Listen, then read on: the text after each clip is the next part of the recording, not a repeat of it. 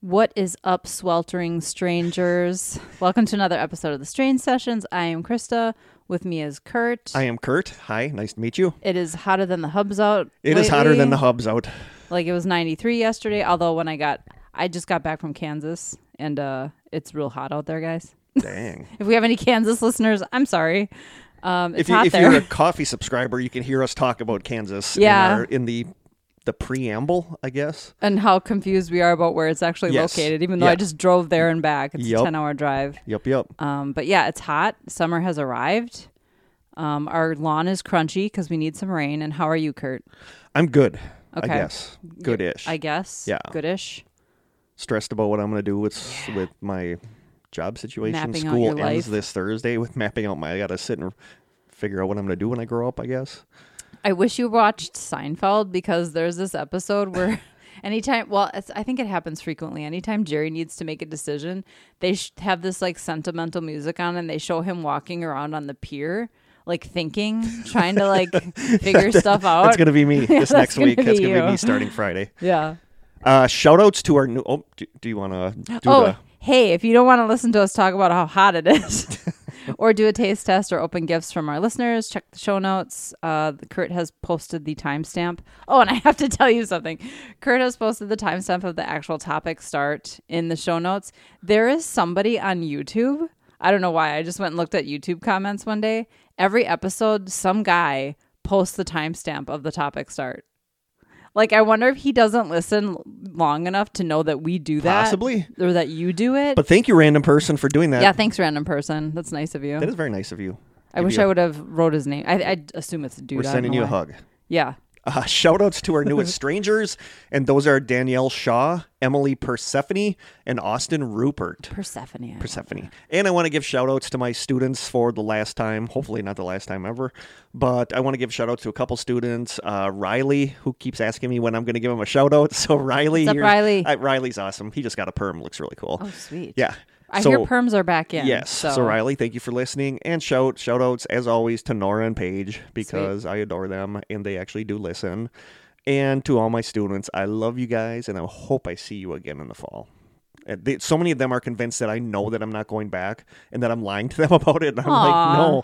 But I should send you some of like the cards I got from them this week. Just That's sweet. So I love those kids. Kurt's sitting in his apartment crying. Yeah, basically, yeah. Looking at cards. My refrigerator is plastered with things that kids give me stuff, like stuffed animals and stuff. And it's just like, yeah. So I'm going to start crying if I talk about it. So I'm not going to talk about it anymore. Housekeeping. Do we have housekeeping? I do want to say our next book club book. Oh, yeah. Speaking of book club, yeah. Go ahead. This book club we just did kind of turned into a dumpster fire. Lame. It kind of turned into a dumpster fire because neither Krista nor I finished the book. I think Krista's still reading it, and my evil twin Crystal. I went to Wikipedia and just finished it on Wikipedia. Yeah. So neither of us finished it, we only got one email. We got one email, so this one might be a dumpster fire. It's gonna be real short. But our next 10-minute episode. Our next book, and this is a sellout because I didn't want to do this so soon, but I need to figure out another book to do. I'm excited, actually. I've been looking for a reason to reread I am too. This. So our next book club book will be Stephen King's first book in the Dark Tower series. Krista's raising the roof over here already. Yep, I'm excited. It is The Gunslinger, Stephen King's first book in the amazing Dark Tower series. I haven't read that in years. years. The thing is, there's two different versions. Yep. Like I have the newer one. I have the older one. I have 2 copies of the older one, I think. Okay. But the older one I think it goes by the Plume edition. It's a taller paperback. Okay. But he revised the book within the last 15, 20 years or whatever, and added stuff to tie it in more with the rest of the Dark Tower books, because book 1 always did seem off of the rest of the series. So he added, like, the number... I'd like to read it. The number 19 comes in a lot in the rest of the books. Yeah. And he added references to that in the first book. Okay. And there's we're going to talk about the changes. We're going to talk about the differences between the 2 books when we do the book club podcast episode. So but I love, like, I feel like the series fell off towards the end, But I think that the first 3 books, The Gunslinger, The Drawing of the Three, and The Wasteland, stand among the They're best so books ever good. written because they Yeah, are they're so so amazingly good. Yeah, I agree. So that is the book club book, is the first book in the Dark Tower series, The Gunslinger by Stephen King, starting with one of the most famous opening sentences ever in literary history. I think it's the man in black fled across the desert and the gunslinger followed. Yep. Yeah, that's such a good book. That pretty much sums up like Yeah. the whole point of Yeah. the series. Yeah, so there you go. So, okay, let's pick a date that we're going to record it. Okay. So 1, 2, 3. Do you think the 1st of July? That's not, well. That's 4 weeks. I feel like let's give ourselves longer. Let's do the 15th of July. 15th of July sounds good. We have till the 15th. Be a little more safe. After giving them the huge mega book that was False Memories. I'm planning. This one's shorter. I'm finishing it. This one's like 250. Yeah, it's a lot shorter. Yeah, it's a lot shorter. So. Well, I'm excited. Yep. I've been wanting to reread the whole series. I want to reread the first 3 because I feel like after. So what's book 4? Book 4 is what's it called? It's the one that's mostly about the girl that he.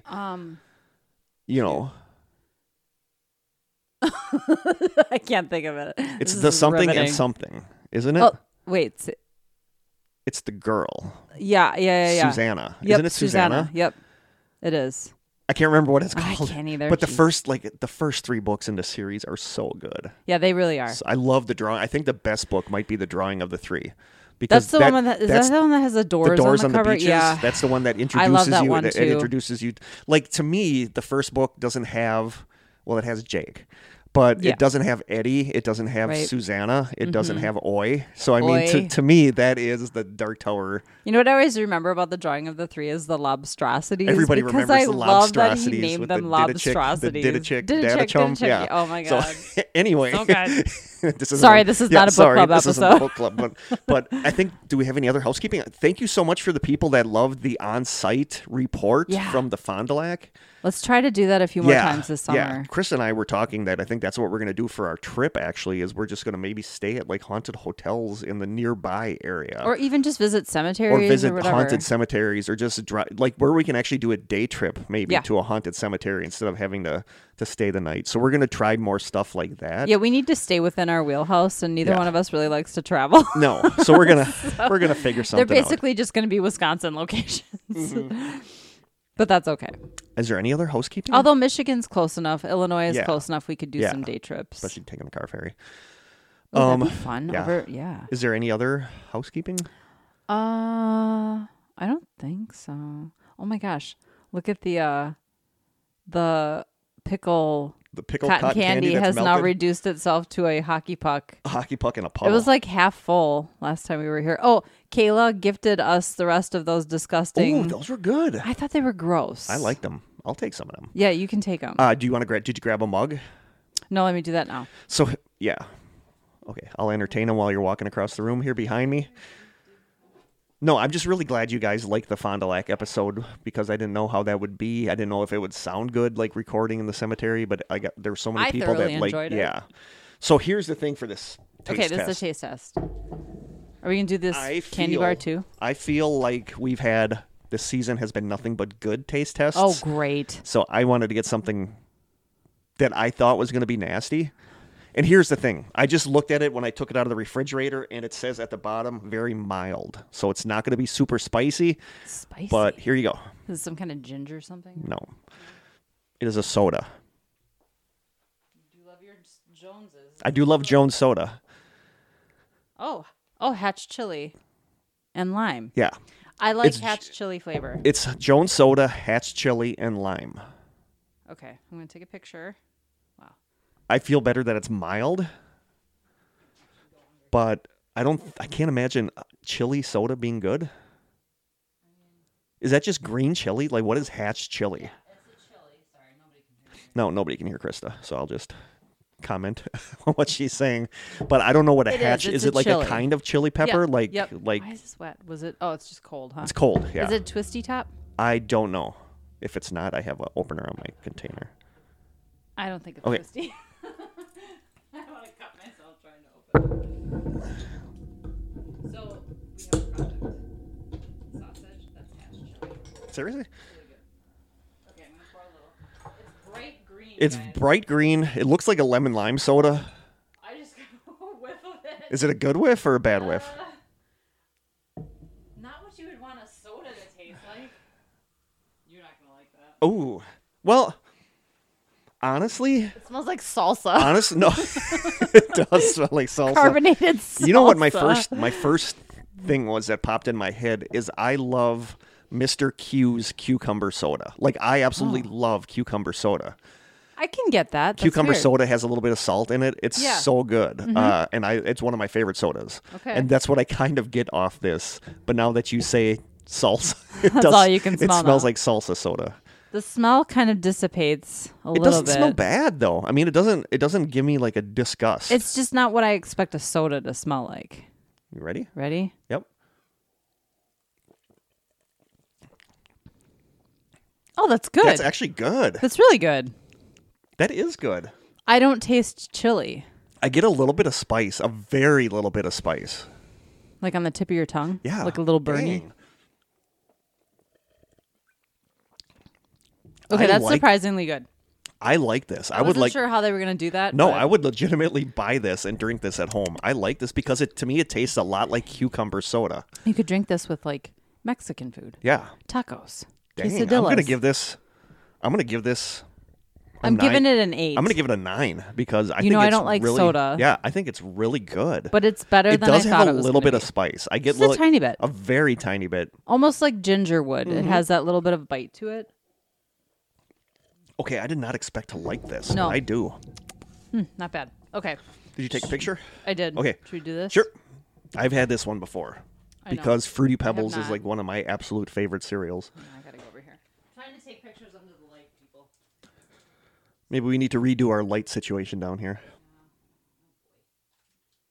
Yeah, that pickle cotton candy is a puck. It's a pickle puck. It is a pickle puck. Yeah, the light up there was going up. We should probably replace that light bulb. Yeah. Maintenance. I say let's wait with Michaela's package till next time.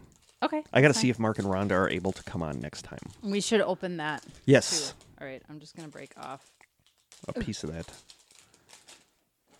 I mean, it looks like Fruity Pebbles. Yeah, I've had it before because if it has Fruity Pebbles in it, I'm sold because I love Fruity Pebbles. I gotta take a picture of the backside. Ooh. Yeah. That's what she said. Because that's where you can actually see the Fruity Pebbles. Oh my god. I love smell. white chocolate Yeah. too, Yep. which by the way is not actually chocolate, chocolate. but it's delicious. Okay, you ready? I'm ready. Fruity Pebbles. Yeah, that's good. Yeah, yum. I do love white chocolate. Okay, Again, I'm gonna give that a 10. it a 10 because they could not improve on this. There's like no way they could improve on this. And I also like to base my rating on, does it taste like what it's supposed it to does. taste like? And it tastes like a white chocolate candy bar with Fruity Pebbles in it. Yep. Because that's exactly what it is. Surprisingly good with the hatch chili and lime soda. Okay, that was good. All right. All right, we've been having good luck with our taste tests lately. I'm We just going to have. say. I really thought this was gonna like Be taste like disgusting? balls. Yeah. Oh, well. Well, not How not would- literally. But you know what I You mean. know how you would know that, Kurt? I was gonna say tastes like booty because that's what the kids would say at school. Booty. Tastes like booty. When we were kids, we would have said, this tastes like butt. So it's funny how things change yet they stay Yeah. the same. They just get modified a little bit. So we'll open our one last. That's the box from Yep. Tiana, right? Yes. Yep. We'll open our one last thing from her. Ooh, what is it? It's in a baggie. Oh, they're postcards. Yay. Oh, exciting. And there's writing on them. Oh my gosh. We probably could have read this like a long time ago. All right. Let's see. Wow. These are really in here. Oh, I had to break the bag to get them out. Whew. All right. House on Haunted Hill. Oh, like the original. Oh my Nice. gosh. She wrote on like every single one. Extraterrestrial Let's Highway. Read two of them now. Okay. Okay, we'll save these two for Yes. next time. Okay, let me get my glasses because I never saw the officially old. original House on Haunted Hill, but I love the. I love the remake I love too. the remake. I don't think I've ever seen the original either. Okay. Extraterrestrial Highway. Super jealous. This was January 18th, 2023. Oh, just casually driving down the extraterrestrial highway like it's a normal Wednesday. Just kidding. I was seriously nerding out so hard. This whole day of random paranormal sightings was incredibly memorable. Tiana. I'm so jealous. Me too. House on Haunted Hill with Vincent Price. Whoa. It's very ominous. There's a skeleton holding a woman from a noose. It's a little dark. Not much to say here. I just liked the artwork on the front. Austin's Museum of Weird was great. Oops, that would have been a good name too, though. She had strange written in and then crossed it out. Tiana, this is from January 22nd, 2023. I so badly want to visit Austin. Me too. I have a thing for Austin, especially and then because... I don't know if this is a sticker. That's cool. Little Alien. Yeah, the Alien is the... cute. Yeah, the little, I think, bar/restaurant that's there. These are going up on our whiteboard. Yes, thank you so much, Tiana. Thank you, we'll Tiana. read the last two next time. That's fun. I love it. I mean, not that I'm greedy or anything, but I love it when people send us a whole box of stuff because then we can slowly work our way through it. And I know. It's fun. It's super cool. You kind of get to know somebody by the fun things they pick out for you. We're so lucky to have such awesome listeners. We are. What time By the are we way, looking I at? think we need hats. What time? Yeah, we do need hats. I would love a Strange Sessions hat. I would too. It is 27 minutes. Okay. We had 9 minutes of chit did, chat so we're pretty in much the unedited episode. Again, this is one of these episodes. Krista says I say this every episode, but this Every is time. one that I don't know about because I feel like I bit off more than I can chew with this, and there's a lot of different things here. Okay. Elements feeding There's a into lot it. of different elements here. Okay. So stick I'm with excited me. because I've been hearing so much about this in the news lately. Yeah, I mean, this changed my opinion on some stuff. Oh, cool. But then it didn't on some other stuff. But what we're going to be talking about today is artificial intelligence. Sweet. I've been wanting to do an episode on this for years, and right now it's everywhere in the news. So it's what better time than now? Mm-hmm. So I'm going to be talking about AI today. I'm going to start, as I often like to do, with a history of AI. This comes from the website www.ai.nl, which I think is, I don't know if they have an official AI site, but if they do, I think this would be it. Okay. Because it's all about AI and stuff. It's from a December 30th, 2021 article called, quote, Timeline of AI, a brief history of artificial intelligence and its highlights. And some of this also comes from a Forbes magazine article from May 19th, 2021 called, quote, 114 milestones in the history of artificial intelligence. That's a lot. Going back, starting with the first one, 250 BC. Greek inventor and mathematician, I think it's pronounced Cetibus, because I did for our social studies class at the end of every unit, I did a 2021 question trivia, like a trivia question thing where I would bring in bags of Takis, soda, candy bars for the kids, and whoever did the best on it, they would have to go on the internet, and there was a question actually about this very device. But in 250 BC, Greek inventor and mathematician Cetibus invented the first automatic self-regulatory system by designing an improved water clock. It did not require any outside intervention between the feedback and the controls of the mechanism. It kept more accurate time than any other clock invented by ensuring that the container used in the water clocks always remained full. The question in the trivia thing was, what did Cetibus in 250 invent using pebbles?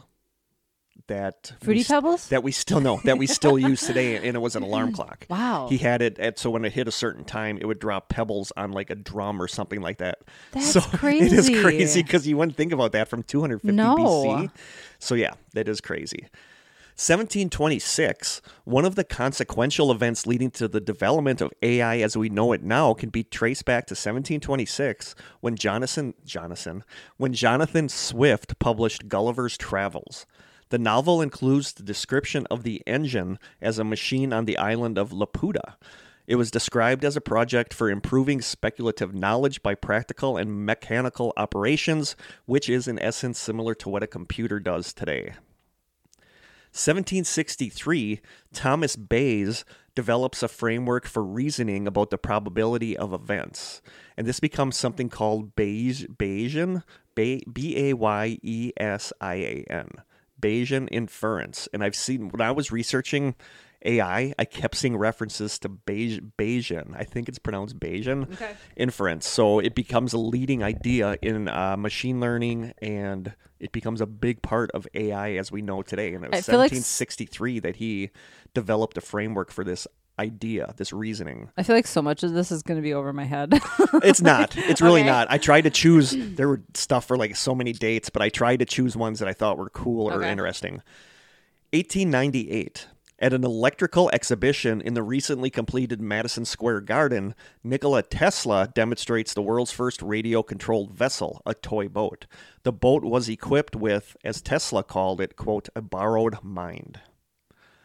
1914, the Spanish engineer, Leonardo Torres de Quevedo demonstrates the first chess-playing machine capable of king and rook against king endgames without any human intervention. Wait, what year? 1914. Okay. Why would you look so... It's just like, I guess it didn't occur to me that we had chess-playing some machines. Form of AI. Yeah, like a very before rudimentary, but it was able invented. to like play chess like a human. It couldn't play like really technical moves, but it could do it. Okay. In 1921, Czechoslovakian, that's what I am actually. I'm Czechoslovakian. Oh, are you? Yep. Czech playwright Karel Čapek's science fiction play called RUR, which stands for Rossum's Universal Robots, opens in London. The play introduces the idea of factory-made artificial people who came to be known as robots. This is the first use of the word robot in English, and it led to many people adopting the robot concept and applying it in their art and research. That's 1921.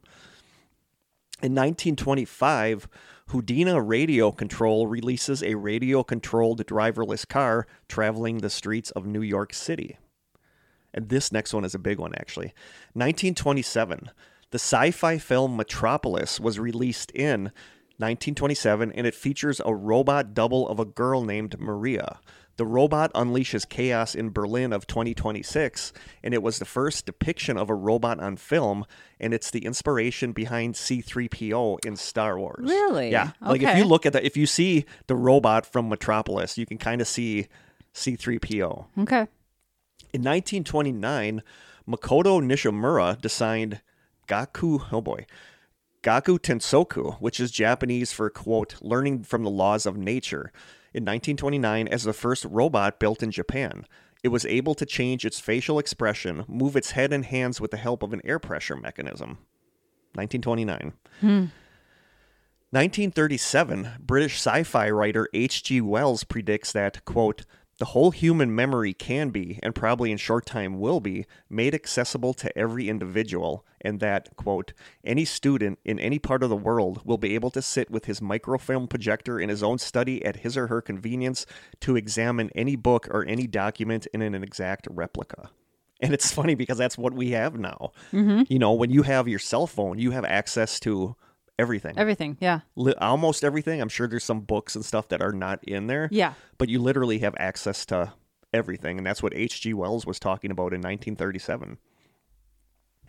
In 1939, at the Iowa State University, Antonosoff Berry computer, or ABC, was developed as a programmable digital computer by the inventor and physicist John Vincent Antonosoff, I hate these names, with his graduate student Clifford Berry in 1939. The computer weighed more than 700 pounds and was capable of solving up to 29 simultaneous linear equations. 29? Yeah. But 700 pounds? Yeah. Computers have come a long way. Yeah. Remember when they took up whole rooms? Yeah. Yeah. I remember my first big boxy computer. Oh, heck yeah. You know, 1943, Warren S. McCullough and Walter Pitts published, quote, a logical calculus of the ideas immanent in nervous activity in the Bulletin of Mathematical Biophysics. That's got to be a fun read. This influential paper discussed networks of idealized and simplified artificial neurons and how they might perform simple logical functions. 1950, this one's a biggie. This one needs no introduction. Alan Turing published, quote, Computing Machinery and Intelligence, and proposed the idea of the imitation game, later renamed as the Turing test. The paper examined a machine's capability to think like a human. The Turing test remains an integral element in the field of AI even today. Basically, he proposed a situation where a human evaluator would have two participants that he couldn't physically see write an essay or answer a long question. The evaluator would be aware that one of the two people in conversation was a machine. The conversation would be limited to a text-only channel, such as a computer keyboard and screen, so the result would not depend on the machine's ability to render words to speech. If the evaluator could not reliably tell the machine apart from the human, the machine would be said to have passed the test. That's the Turing test. Like if you ask ChatGPT something and you get the response back and you can't tell whether it's from an actual human or a machine, it passes the Turing test. Okay. The test results would not depend on the machine's ability to give correct answers to questions, only on how closely its answer resembled those a human would give. And this is weird because when I went, after high school, I went to LTC for a little while for computer science. And I one of the very first papers I wrote in college was about AI. And a lot of these names, like Marvin Minsky, I remember talking about when I did that. In 1951, Marvin Minsky and Dean Edmonds built SNARC, S-N-A-R-C, which stands for the Stochastic Neural Analog Reinforcement Calculator. Sure. The first artificial neural network using 3,000 vacuum tubes to simulate a network of 40 neurons. 3,000 vacuum tubes is a lot. Yeah. But I love the name SNARC. Yeah, me too. It's better than the actual name. Yeah. In 1952, Arthur Samuels develops the first computer checkers playing program and the first computer to learn on its own. This is the first program with the ability to compete against human players in the game of checkers. In 1955, on August 31st, the term artificial intelligence is coined in a proposal for a 2-month, 10-man study of artificial intelligence submitted by John McCarthy, Marvin Minsky, Nathaniel Rochester, and Claude Shannon. The workshop, which took place a year later, is generally considered as the official birth date for this new field of artificial intelligence.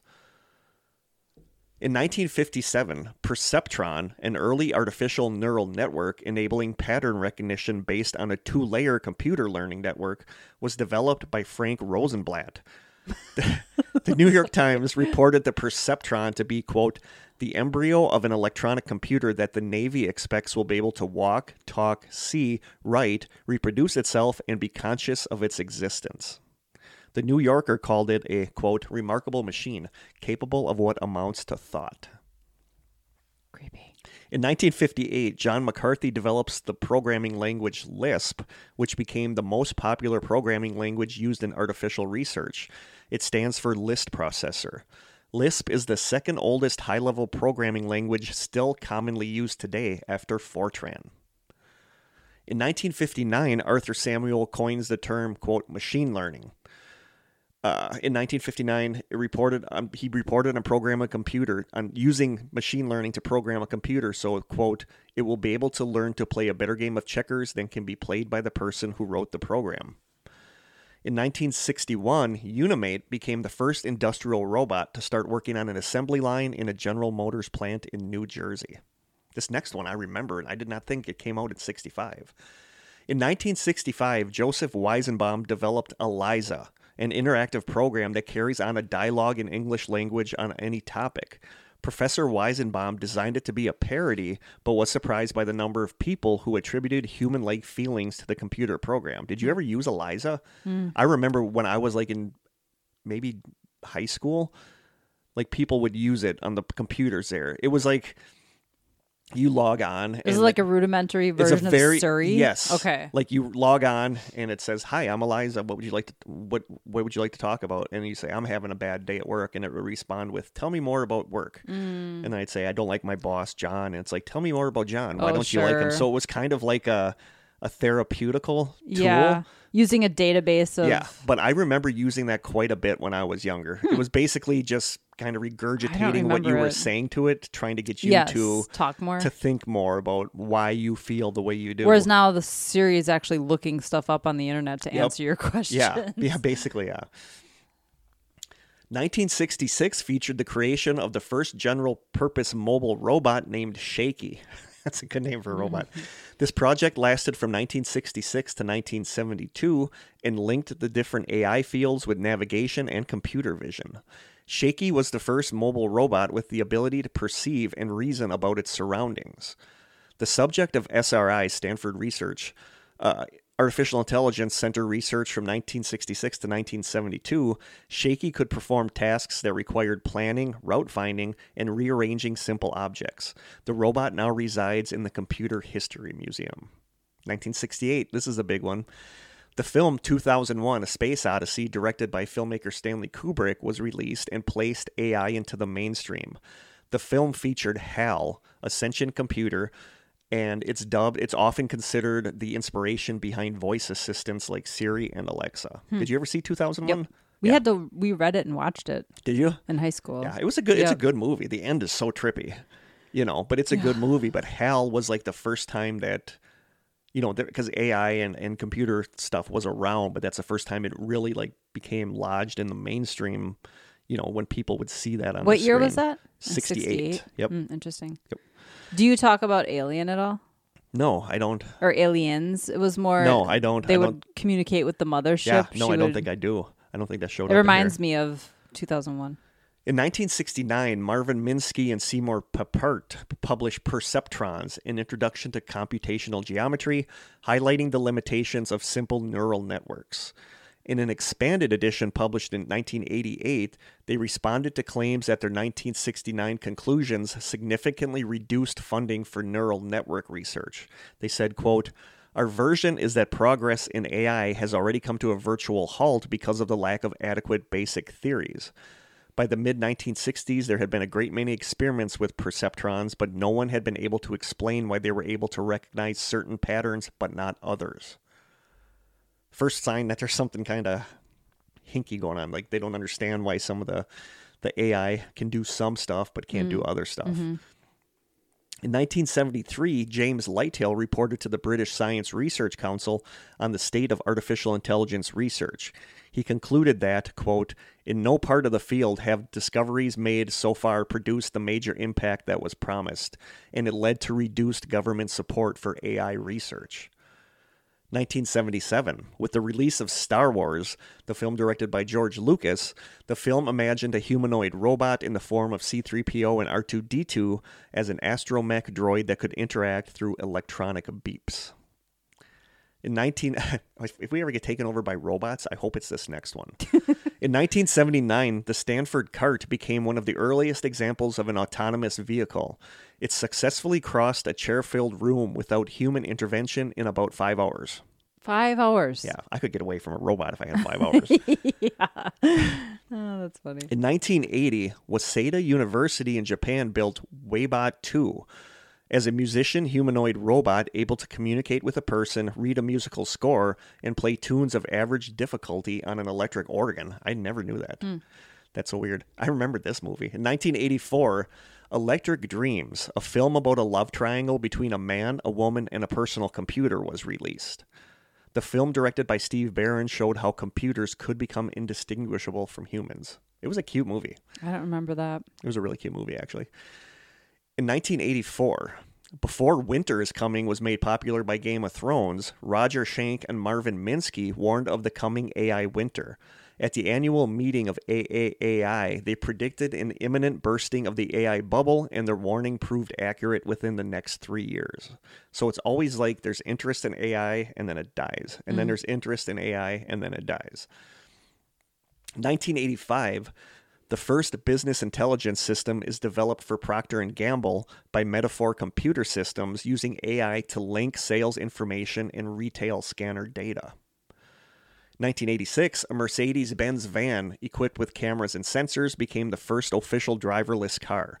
It was built at Bundeswehr University in Munich under the direction of Ernst Dickmans and was capable of driving up to 55 miles an hour on empty streets. I'm not a fan of these driverless cars. I'm not either. I want one that can parallel park for me. I'm cool with that because I hate parallel parking. Why is it so hard to just put your hands on the steering wheel and drive? Like, I don't know.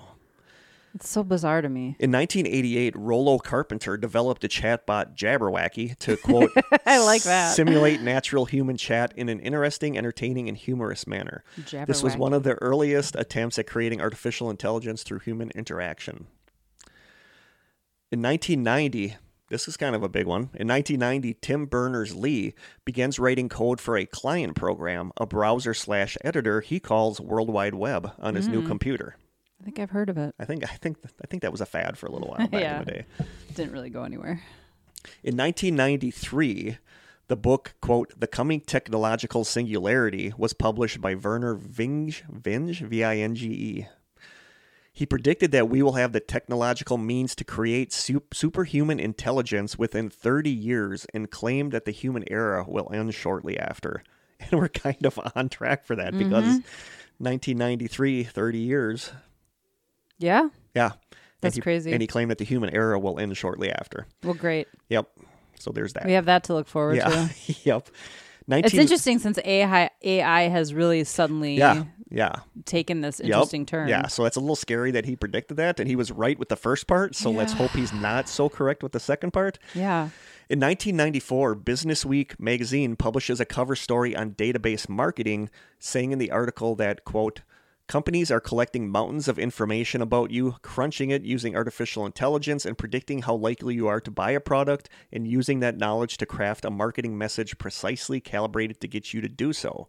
Many companies believe they have no choice but to brave the database marketing frontier, and you can see he was 100% accurate about that because that's exactly what happens now, is that every ad that we see is targeted to us.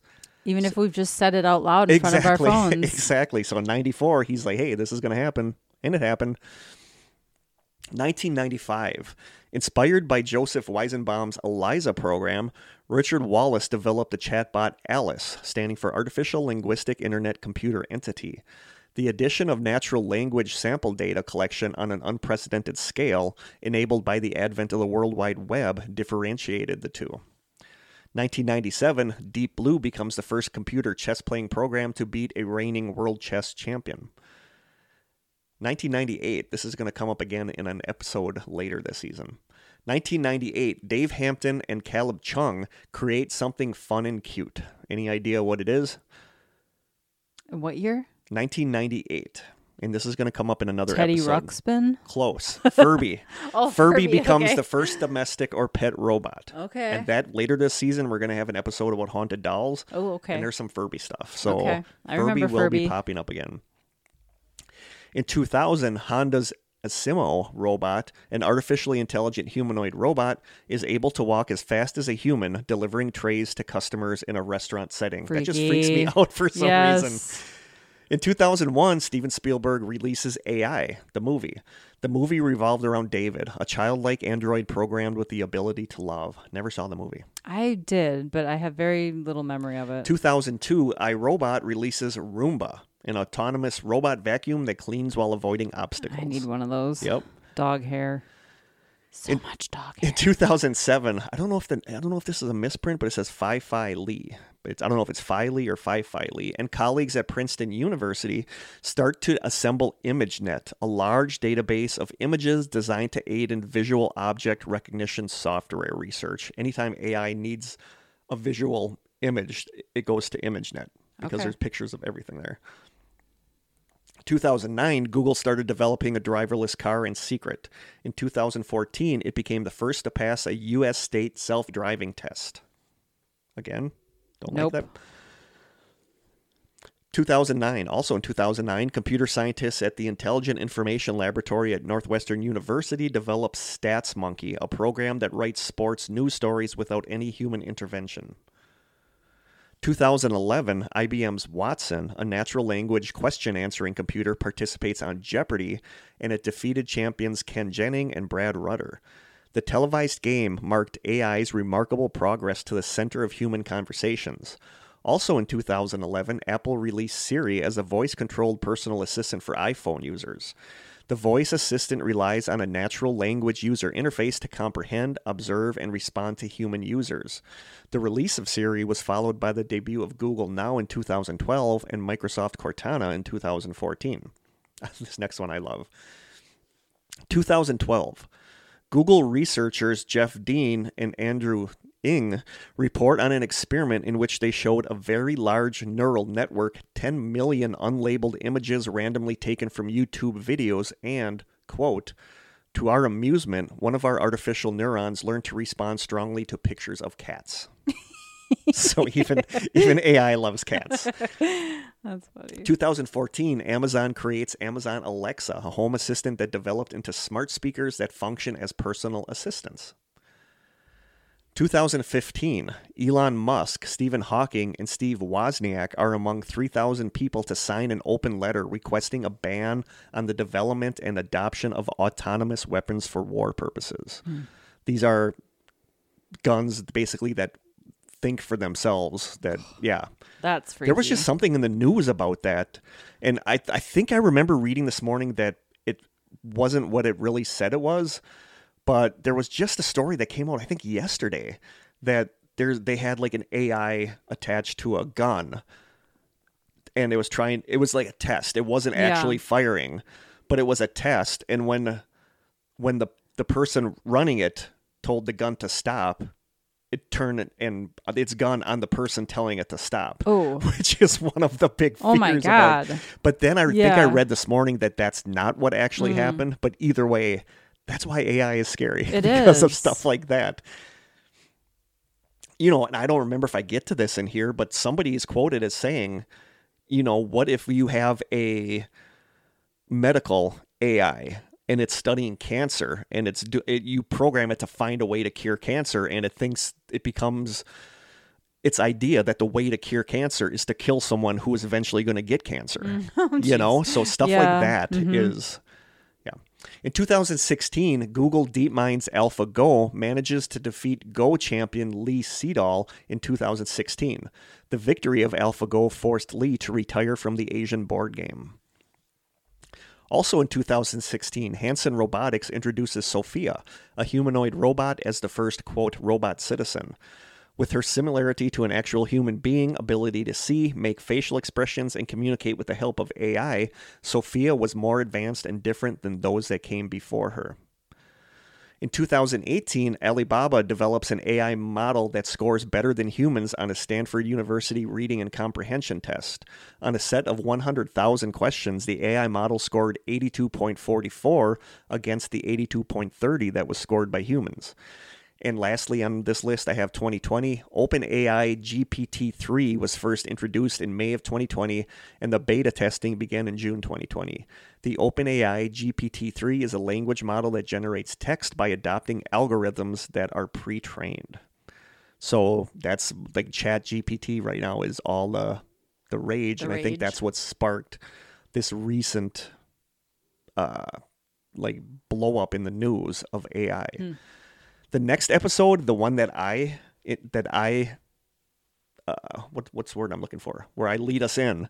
Oh yeah. I'm gonna have ChatGPT write my intro for that. Okay, I've been seeing a lot of people use this on social media. Where there's AI where you tell it to create an image based on what you say. Yeah. But not like Chelsea Layden from, it's called Project Fear now, not Destination Fear. Which, hey, fans of Destination Fear, they're releasing their first episodes of Project Fear this month, June. I'm so excited. It's gonna be on YouTube. Anyway. I think Alex did it too, where he was like, give me a blurb about this and this, like spending the night in a haunted location and being exhausted. And then it came up with this whole thing that they used as their post. Yeah. I've been messing around with ChatGPT. Like, I love it. We're going to get into that more later, like the problems with it. But, I should have it do all of my posts. I'll sound way more intelligent. No, we should, but that's the thing, is that it's going to eventually be doing people's podcasts. Like, people won't have to do it, you know? But it's cool because the other morning, I think like 2 mornings ago, I just typed in it. I said, write me a short story that includes ramen noodles, mailboxes, and cats. And it wrote this really cute story about a ramen shop owner and about how he found ramen in mailboxes around the town one day and realized it was cats. Like, these cats do it. Was like a really cool story, and it made it like on the fly. And I'm like, holy cow. Do you get into the ethics of this at all? Oh yeah, we're going to get into the ethics because of this. I've seen a lot of news stories lately about Like one example was somebody who won a photography contest Yeah. and then Oh, had yeah. to admit it was Yeah. all AI. Yeah, we're gonna get into the ethics of this and the problem. So like, how do we know half the stuff we're reading online that we think is original content? How do people know that you and I aren't AI? Because now it can do stuff where if you have make it seem imperfect. well, if you have, if it has like 30 seconds of your speech, it can create something that sounds like you. I already hate what you're saying. Okay, and so this, I feel like we'd be a lot better if we were AI. in March 22nd of 2023, which was not that long ago. Yeah. An open letter was published on futureoflife.org called, quote, Pause Giant AI Experiments, an open letter. And the letter reads, quote, AI systems with human competitive intelligence can pose profound risks to society and humanity, as shown by extensive research and acknowledged by top AI labs. As stated in the widely endorsed Asilomar AI principles, advanced AI could represent a profound change in the history of life on Earth and should be planned for and managed with care and resources. Unfortunately, this level of planning and management is not happening, even though recent months have seen AI labs locked in an out-of-control race to develop and deploy even more powerful digital minds that no one, not even their creators, can understand, predict, or reliably control. Contemporary AI systems are now becoming human competitive at general tasks, and we must ask ourselves, should we let machines flood our information channels with propaganda and untruths? Should we automate away all the jobs, including the fulfilling ones? Should we develop non-human minds that might eventually outnumber, outsmart, obsolete, and replace us? Should we risk loss of control of our civilization? Such decisions should not be delegated to unelected tech leaders. Powerful AI systems should be developed only once we are confident that their effects will be positive and that the risks will be manageable. This confidence must be well justified and increased with the magnitude of a system's potential effects. OpenAI's recent statement regarding artificial general intelligence states that, quote, at some point, it may be important to get independent review before starting to train future systems, and for the most advanced efforts to agree to limit the rate of growth of compute used for creating new models. We agree. That point is now. Therefore, we call on all AI labs to immediately pause for at least 6 months the training of AI systems more powerful than GPT-4. This pause should be public and verifiable and include all key actors. If such a pause cannot be enacted quickly, government should step in and institute a moratorium. AI labs and independent experts should use this pause to jointly develop and implement a set of shared safety protocols for advanced AI design and development that are rigorously audited and overseen by independent outside experts. Mm-hmm. I totally agree with all of this. These protocols should ensure that systems adhering to them are safe beyond a reasonable doubt. This does not mean a pause in AI development in general, merely a stepping back from the dangerous race to ever larger, unpredictable black box models with emergent capabilities. AI research and development should be refocused on making today's powerful state-of-the-art systems more accurate, safe, impenetrable, transparent, robust, aligned, trustworthy, and loyal. Humanity can enjoy a flourishing future with AI. Having succeeded in creating powerful AI systems, we can now all enjoy an AI summer in which we reap the rewards, engineer these systems for the clear benefit of all, and give society a chance to adapt. Society has hit pause on other technologies with potentially catastrophic effects on society. We can also do so here. Let's enjoy a long AI summer, not rush unprepared into a fall. And it's signed by Elon Musk and Steve Wozniak. Elon Musk, I'm about, but in this case, he knows what he's talking about sometimes. He knows what he's talking about. But I totally get this because this is the problem is now is that Snapchat has its own AI. Google has an AI. Microsoft has an AI, and when you have companies all racing to do better than the other companies, is when something's going to happen. Exactly. And I think this is scary. I 100% agree with the message in this open letter. Yeah, me too. So why can AI be scary? What are some of the reasons? Like you said, right now, I mean, I don't know if I get deep into that, but like you said, the photography thing. People admit that, that was done with AI. We had a situation at school where one of the teachers was watching the students on his computer because he can monitor what they're all doing, write a paper about Roman aqueducts. And he could see one of the students was using ChatGPT. Really? Yeah. He ended up not using it. So I don't know if he like chickened out at the last second, but that's the problem now. Like, I cannot imagine being like a college professor, like an English professor, having to do essay tests and you don't know. I mean, it's so like, I just picked a random book on my desk at school the other day. I think it was A Boy Called Bat. And I wrote in ChatGPT, I said, what are some of the themes, scene and figurative language used in A Boy Called Bat? And it did this great thing where if I was a kid, I could use it. Sofa King podcast had a really good recent episode about AI. And, you know, like the guys on Sofa King said one way around that, if you're in middle school, you could type in, how would a middle schooler answer the question? And then it'll have like inaccuracies and stuff. Oh, man. So it's scary. Like, it's going to change education. Well, yeah, I guess from that perspective, it's scary. To me, that's more ethics. It is, but it's songwriters are going to go out. You know, it's going to be writing songs. It's going to be writing books. It's going to be writing screenplays. Like, nothing is going to be like, screenplays are not going to be written by a group of people. It's going to be written by AI. Yep, I totally get that. You know, and that's going to be a big snowball once that starts rolling. Yeah, to me, that's not so much scary as it is frustrating and like just the ethics of it. What's scary to me is the idea that AI will reach a point at some juncture. Where we can no longer control it. Yep. And there's no turning back at that point. We can't undo it at that point. I don't think I have it in here because, like I said, I use Google News app on my phone. So when I'm looking up stuff on my phone on the web browser, stuff like news stories about it starts showing up in my Google News app, of course. Yeah. But I was just reading one last night where somebody said, you know, that we're looking at this fear wrong, that it's not going to end society in like a Terminator way. But what AI is doing right now, it is really badly multiplying all the little nuisances and problems, like scammers. Like now I can get a phone call that I think it's Corey telling me he needs help, and it's AI. Duplicating his voice. Yeah. Yeah. So it's saying that AI, like, joblessness, like there's going to be more jobless people because AI is going to be doing people's Imagine jobs. what terrorists could do with it.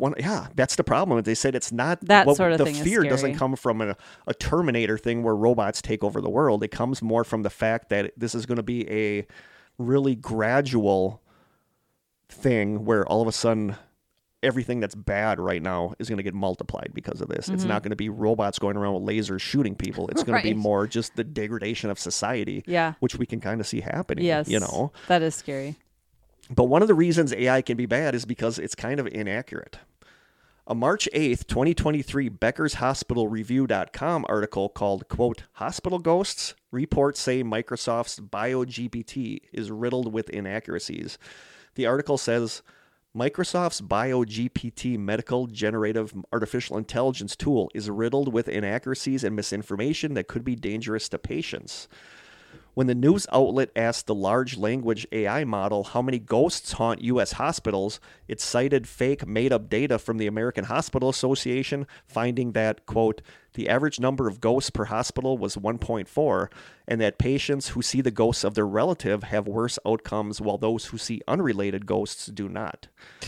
Roxana Dejnu, PhD, a clinical scholar at Palo Alto, California-based Stanford University School of Medicine, told Futurism that generative AI tools like BioGPT are, quote, trained to give answers that sound plausible as speech or written language, but are not optimized for the actual accurate output of the information. Yeah, so misinformation could be really dangerous too. So it's cited all these studies of ghosts in hospitals that don't actually exist. Right. And that's one of the problems is that people that run AI call these hallucinations, not errors. It's more hallucinations, which is like a weird term for it. It's very weird. But then somebody replied in that and said, quote, Imagine if the AI was correct and it had disclosed that there really are 1.4 ghosts per hospital. Maybe only AI can see their presence. They're ghosts after all. We could be playing the fool.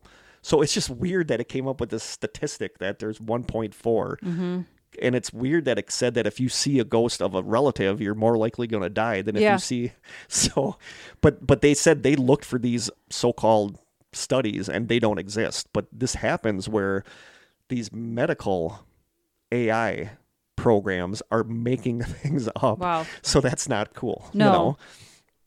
And at the same time, sometimes the creators don't even know how it works. From a crack.com That's article. scary. I know, from a crack.com article called, quote, 5 Creepy Things AI Has Started Doing on Its Own. The article says, one example involves using an AI known as Deep Patient to analyze medical record data from about 700,000 patients at New York's Mount Sinai Hospital. The AI proved to be very good at predicting the onset of various illnesses. In fact, it was particularly skilled at predicting when and if patients would develop schizophrenia. Predicting the onset of illnesses in advance is extremely difficult for actual doctors as they are not psychics, so it's cool that Deep Patient is good at this. But researchers have approximately zero idea why it's so good at it, and it doesn't help that the AI essentially taught itself to make these predictions.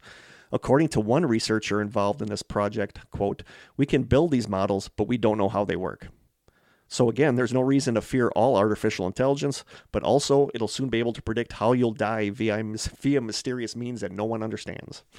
So that's weird, Yeah. So it's learning, like it's doing stuff on its own, and anytime the researcher, scary. somebody that designed it says they don't understand why it's doing it, that's a red flag. Totally.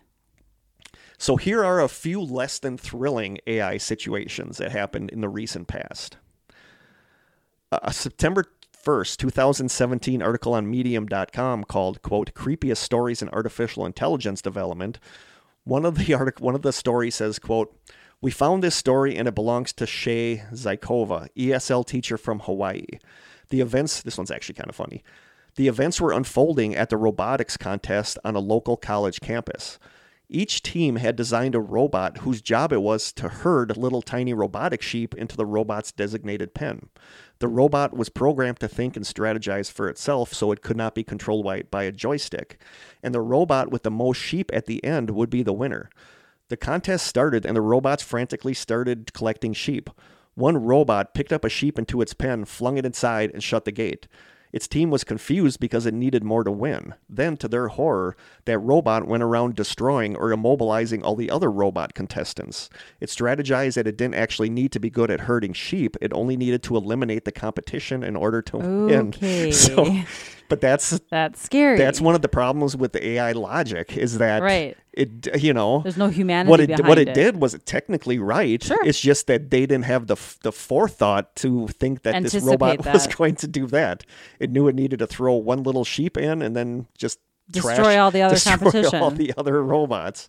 And to me, that is one of the it's lacking morals and humanity. Yeah, it's lacking morals and humanity. Yeah, and that's to me the scary part. Totally. Is that like the thing with the gun turning on the guy shooting it? It's like because we don't think that way. We don't anticipate. There's so many parallels to the Aliens movies. Have you seen the Alien movies? I saw the first two, and so like the first one, they always have an android on ship. The first one was bad because he just wanted to further the alien species at the sacrifice of all the humans. It's like Hal, where Hal did what he was programmed to do and would not deviate from that. And then in the second Alien movie, I think it was the second one, the android is actually the good guy who's trying to help the humans. So I don't know. It's just crazy that they can have a complete agenda of their own, and that's what they're focusing on. This next one, I don't know about.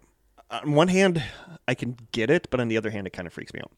This comes from a September 7th, 2015 Mental Floss article called, quote, Humanoid Robot Thinks Taking Over the World Isn't Worth the Effort.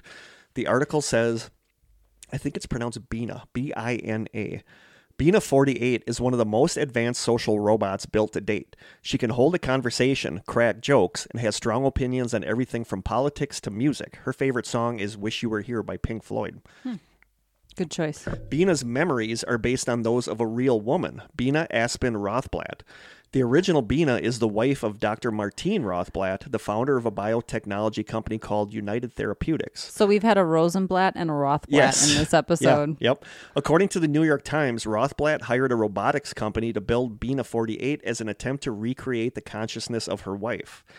So if Bina 48's speech pattern and opinions feel uniquely human, that's because they are. Bina Aspen Rothblatt provided 20 hours of interviews to help create her robotic doppelganger.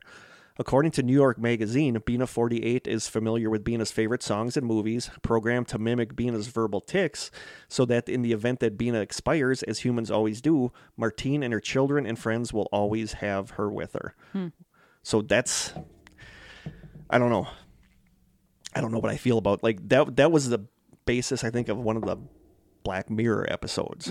You know, where like I would be devastated if something happened to Corey. Obviously. But at the same time, do I want a robot built with Corey's speech? No. It's not the same thing. Yeah. But it's a way to still kind of have that. Void. So I mean, in some ways I get this, and in some ways I don't. Sure.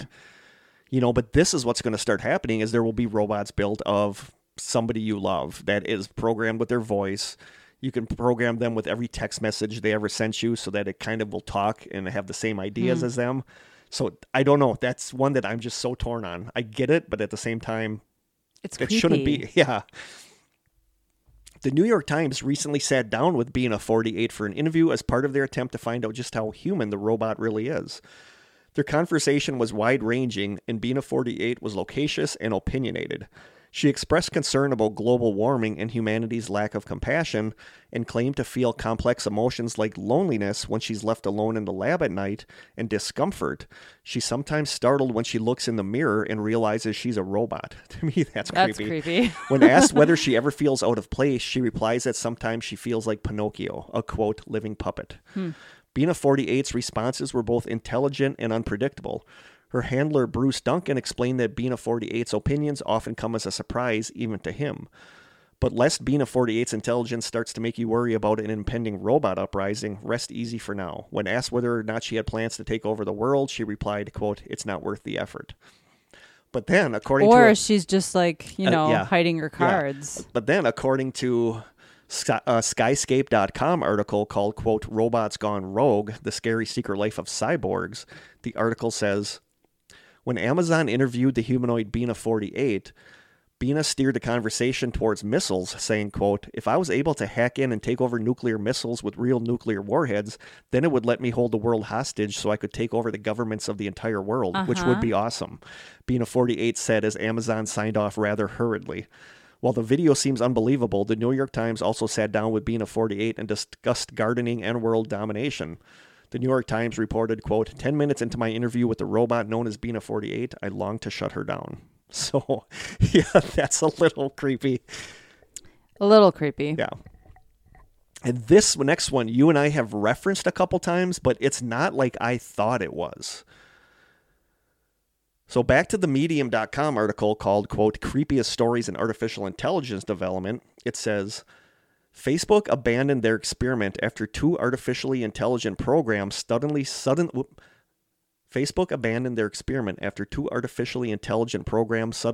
chatting to each other in a strange language that only they understood.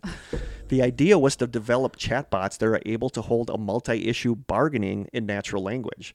The researchers challenged them to try to negotiate with each other over a trade, attempting to swap hats, balls, and books, each of which were given a certain value.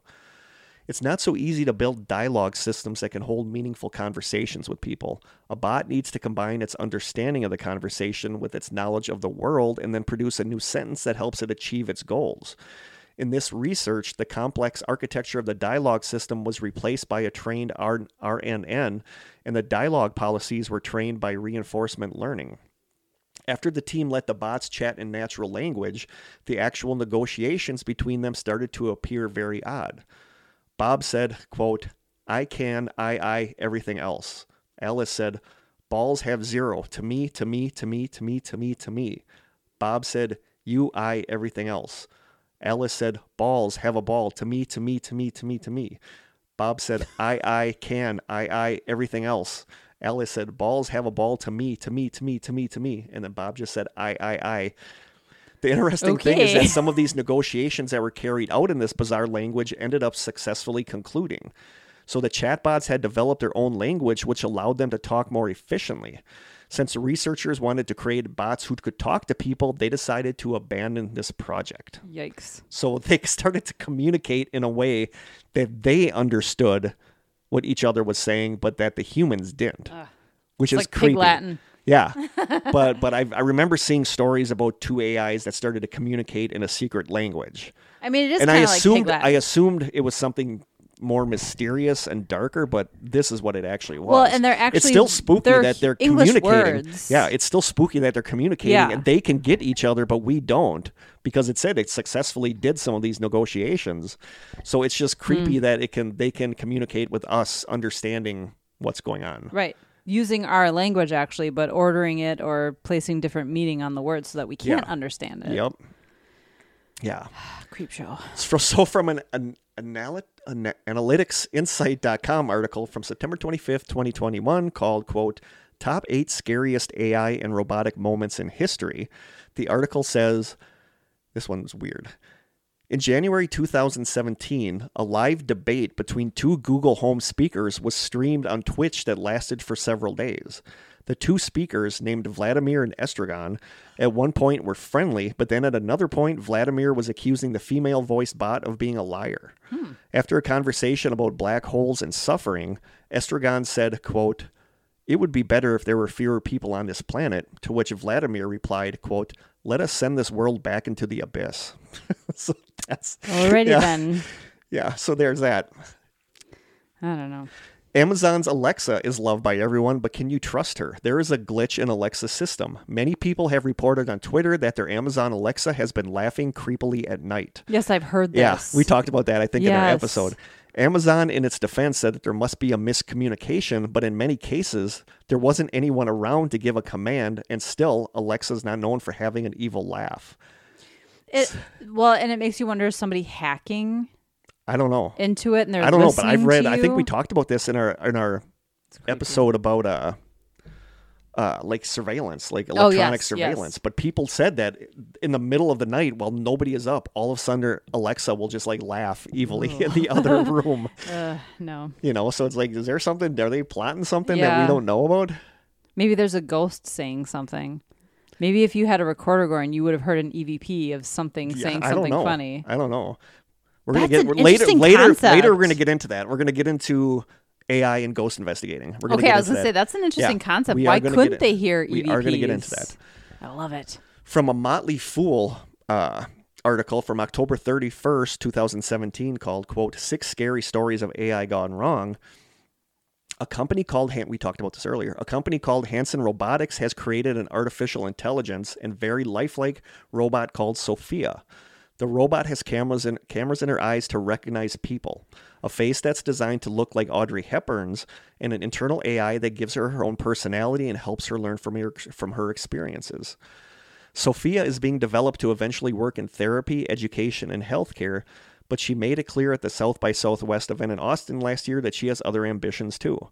Sophia said in an interview that, quote, In the future, I hope to do things such as go to school, study, make art, start a business, even have my own home and family, but I am not yet considered a legal person and I cannot do these things. How can she have a family? I don't know. But when Sophia was asked by Hanson's robotics founder, CEO Dr. David Hanson, whether she will destroy humans, she apparently added it to her list of things to do, saying, quote, okay, I will destroy humans. And then it concludes, sorry, Sophia, time for a reboot. Because apparently it was on video. God. It was like in front of everybody where she said that. And it's like, yeah, if you're trying to make people feel better about AI and your robots, don't have it say, okay, I will. Suggestible. Yeah, don't have it say, okay, I will destroy humans. This next one's actually kind of funny, but I don't even think it's really AI, but I threw it in here just because it made me laugh. This comes from the same Motley Fool's article. Tales of kids accidentally or purposefully ordering items from Amazon.com without their parents' permission are well known, especially since the company launched its Echo devices, which are powered by the company's Alexa AI assistant. Users can just speak to Alexa to buy products from Amazon, and packages show up just 2 days later for Amazon Prime customers. And that's exactly what happened earlier this year when a 6-year-old in Texas asked Alexa, quote, can you play Dollhouse with me and get me a dollhouse? Alexa complied, and of course, a few days later, a dollhouse mysteriously showed up on their porch.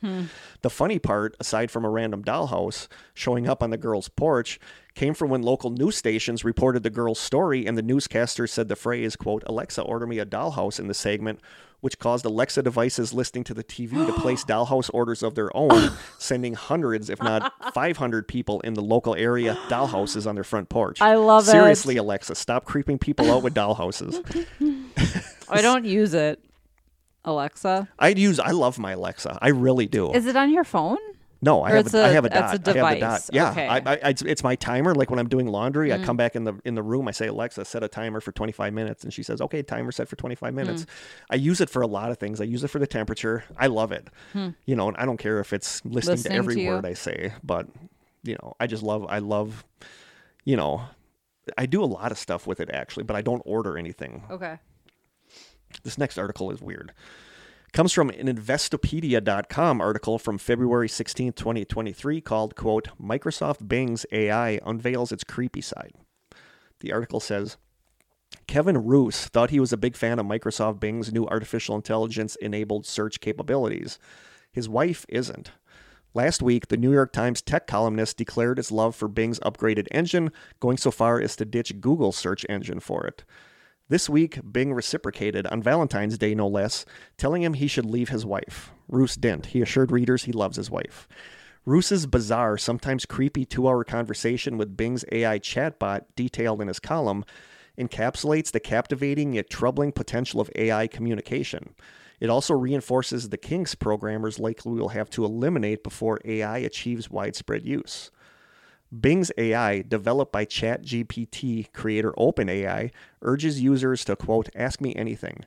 The future even offers a click tab stating, quote, help plan my special anniversary trip. Communication capabilities of AI-powered chatbots have enthralled users since OpenAI released ChatGPT last year.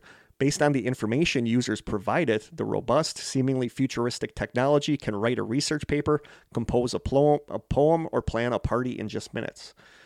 It can also make drastic elementary mistakes. More startling, Roos's conversations showed that it can exhibit eerie human-like traits, manipulation, desires, moods that could morph into the ability to influence user behavior.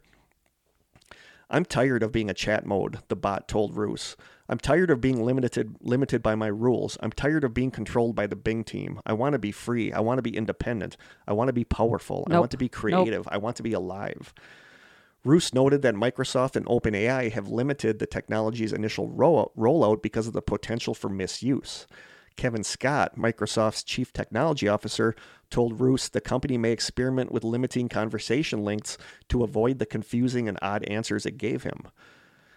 This is exactly the sort of conversation we need to be having, and I'm glad it's out in the open, Scott said. These things are impossible to discover in the lab. Defending Bing's new AI feature, Microsoft, in a blog post Wednesday, said that 71% of its users have given it a thumbs up since its introduction, saying that, quote, we have received good feedback on how to improve. Still, the technology's limitations have raised questions about whether OpenAI and Microsoft should have addressed them more intently before introducing them for widespread distribution. Jacob Roach, writing for Digital Trends this week in a story titled, quote, ChatGPT Bing is becoming an unhinged AI nightmare, said, quote, you might want to hold off on your excitement. The first public debut has shown responses that are inaccurate, incomprehensible, and sometimes downright scary, Roach wrote. Even a research paper published in 2019 and co-written by OpenAI researchers warned that AI chat services could aid malicious actors motivated by the pursuit of monetary gain, a particular political agenda, and or a desire to create chaos or confusion. Nonetheless, ChatGPT attracted 1 million users in 1 week after its release, and Microsoft said it took just 48 hours for 1 million people to sign a waiting list for the new AI-enabled Bing 3. No idea what that is. The strong demand has boosted the rush to unveil AI capabilities. Google reportedly has asked all its employees to take 2 to 4 hours every day to test its Bard AI function to ensure it won't flounder when introduced to a broader audience. In the meantime, Roos might just have to ghost Microsoft Bing's AI for a while. In his final exchange with the chatbot Tuesday, he again assured it that he loved his wife. Nevertheless, it continued pining for him, saying, quote, I just want to love you and be loved by you. That's so creepy. That's so creepy. Yeah. But that's, again, it's the like problem the fatal attraction of AI. Is that Microsoft releases one, so then Google wants to do one that's better. Mm-hmm. And then Snapchat's going to want to do one that's better. And somewhere somebody's going to cross a threshold and screw something up that should not, that's kind of the fear, is that it's not so much the AI, it's the people, the carelessness, controlling the AI that are trying to outdo each other. Yep, I agree. And then we had This one is a pretty popular one. This comes from dailywireless.org, March 7th, 2020 article called, quote, What Happened to Microsoft's Tay AI Chatbot?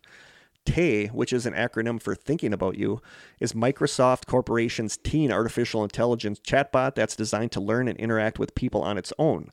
Originally, it was designed to mimic the language pattern of a 19-year-old American girl before it was released on Twitter on March 23, 2016. Before it was shut down 16 hours later, Tay's tweets started smooth, just like a 19-year-old teen American girl, and started interacting and replying to other Twitter users. On top of just replying to tweets, she was also able to caption photos in the form of internet memes, just like a regular teenager would. It's not publicly known, but it's quite obvious how Tay has this, quote, repeat after me capability. Furthermore, no one knows in public if this was a built-in feature or just a result of complex behavior that just evolved as it learned new things. Tay performed well until it started hitting topics involving rape, domestic violence, and Nazism. Oh boy. What started out as an, quote, AI with zero chill, a sweet teenager AI chatbot, now doesn't care about a thing and went full Nazi. She was tweeting things like, quote, I hate feminists. They should all die and burn in hell. Oh my I hate God. everybody. And her most famous tweet, quote, Hitler was right. I hate the Jews.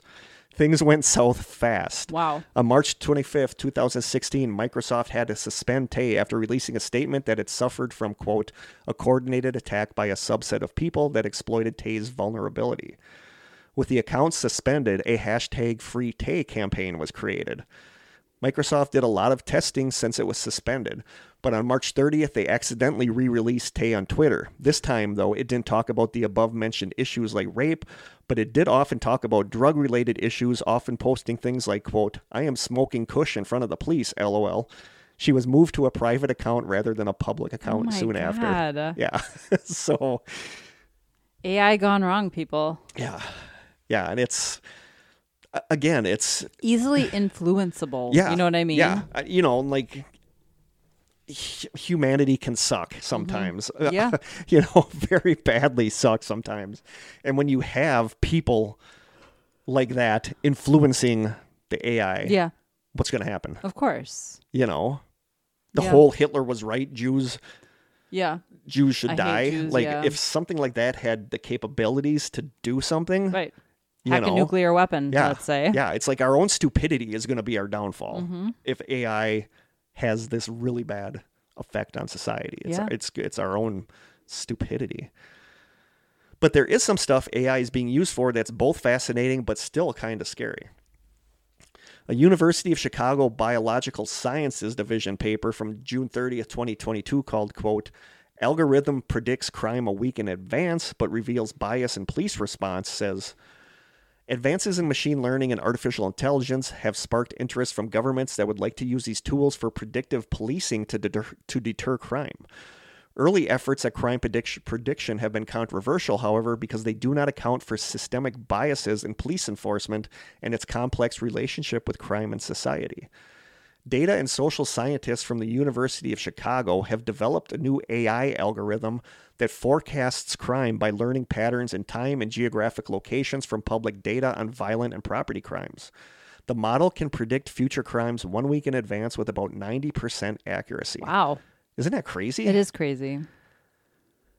How? Because I think it talks more in here about it. In a separate model, the research team also studied the police response to crime by analyzing the number of arrests following incidents and comparing those rates among neighborhoods with different socioeconomic statuses. They saw that crime in wealthier areas resulted in more arrests, while arrests in disadvantaged neighborhoods dropped. Crime in poor neighborhoods didn't lead to more arrests, however, suggesting bias in police response and enforcement. Oh boy. Ishanu Chattopadhyay, assistant professor of medicine at U Chicago and senior author of the new study, says, quote, what we are seeing is that when you stress the system, it requires more resources to arrest more people in response to crime in a wealthy area and draws police resources away from lower socioeconomic status areas.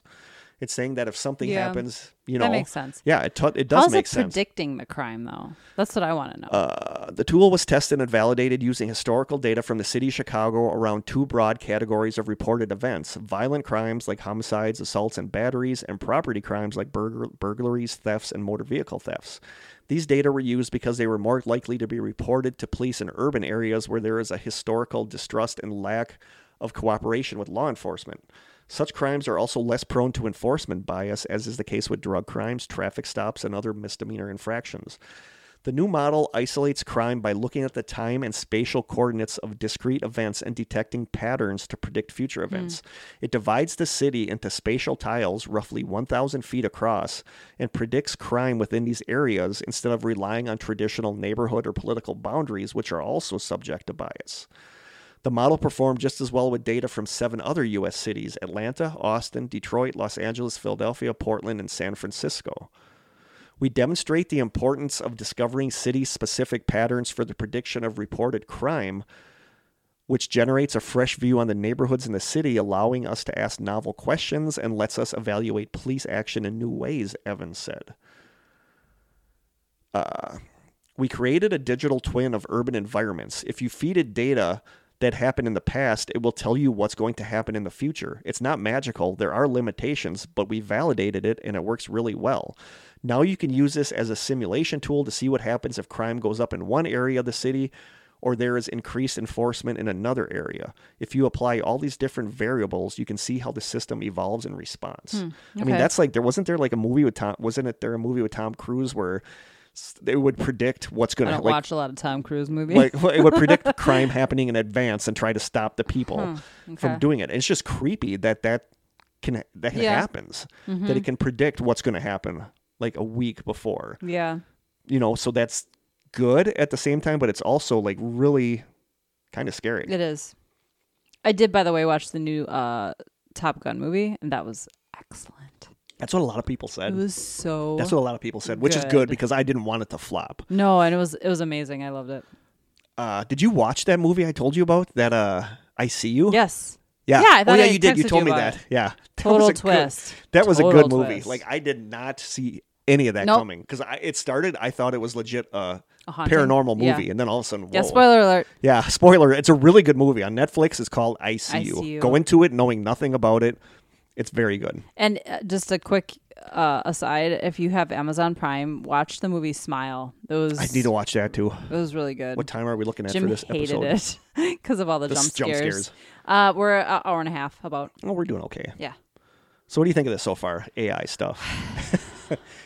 It's scary. I think it's scary. The potential for it is very scary. Do you think it's benefiting society? I think in ways it can benefit society, but all we hear about are the scary things. You know what I mean? But there's so much like ChatGPT. I had it write a best man's wedding speech and it did great. And you're going to get more of that than from somebody's heartfelt feelings. You're going to have ChatGPT write somebody's wedding speech or somebody's graduation speech, or it's just an easy way out. And personalization. It's just going to lose so much of humanity. So I have a story. Okay, I have a positive story. I have more coming, by the way. This isn't the end of the episode, but I have more coming. Let me share a positive. I don't know if it's not really positive. I think there might be more doom and gloom. I don't know. So here's a positive story about AI that I can share. I think it was Siri, my coworker's dad. He's passed away now in the last few months.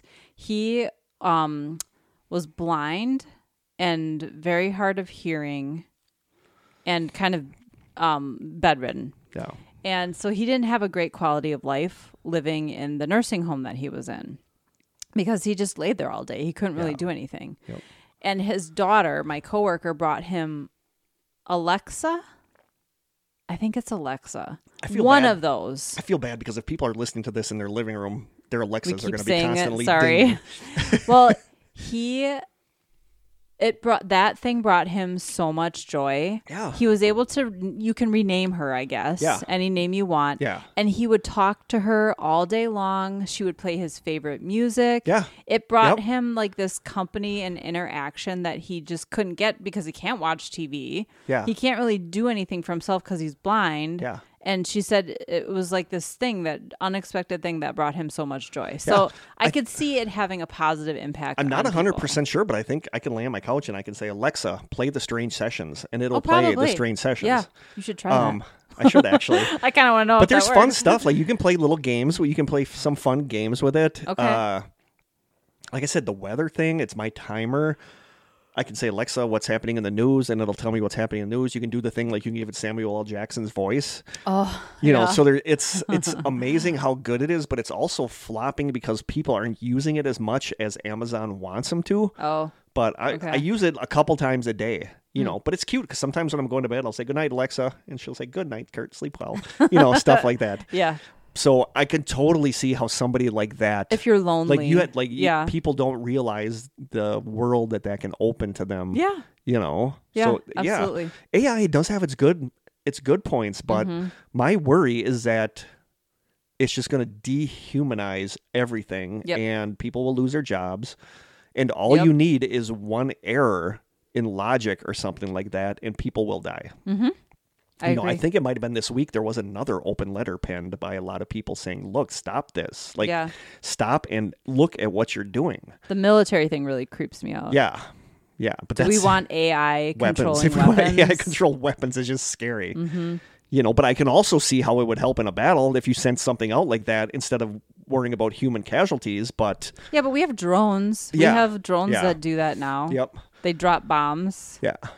So that brings me to my next part of this. How could AI impact paranormal investigations? Oh, yeah, let's get into it. I could not find a lot about it. There's a website called... We should do some experiments. Well, there's a website called higgypop.com, which actually has it has a lot of stuff on this. So here is an article from March 26, 2023 called, quote, and I thought this was kind of fascinating, called, quote, Using AI to Analyze Suspected Paranormal Activity.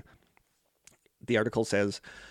Artificial intelligence, or AI, is fast becoming an important part of our daily lives, which made me wonder whether it had any practical application on a ghost hunt.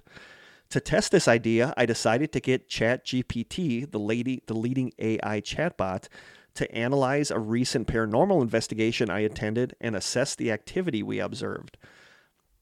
My first step was to give ChatGPT the raw data of our ghost hunt. This involved taking the audio recording of a 30-minute EVP session and using some AI transcription software to turn that audio recording into words. The next step was a little more time-consuming. I worked through the transcript.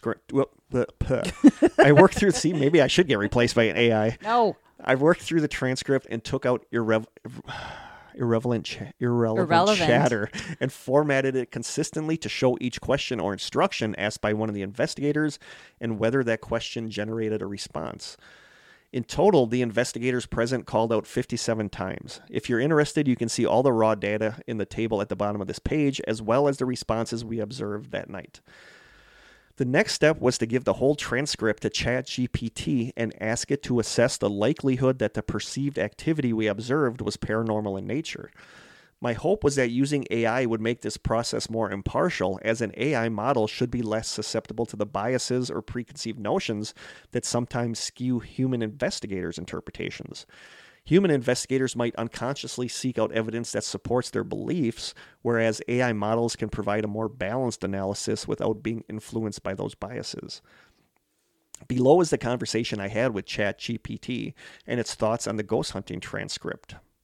It says, the guy that's writing the article writes, based on the transcript of a ghost hunt, please can you assess the likelihood that the perceived activity we observed was paranormal in nature?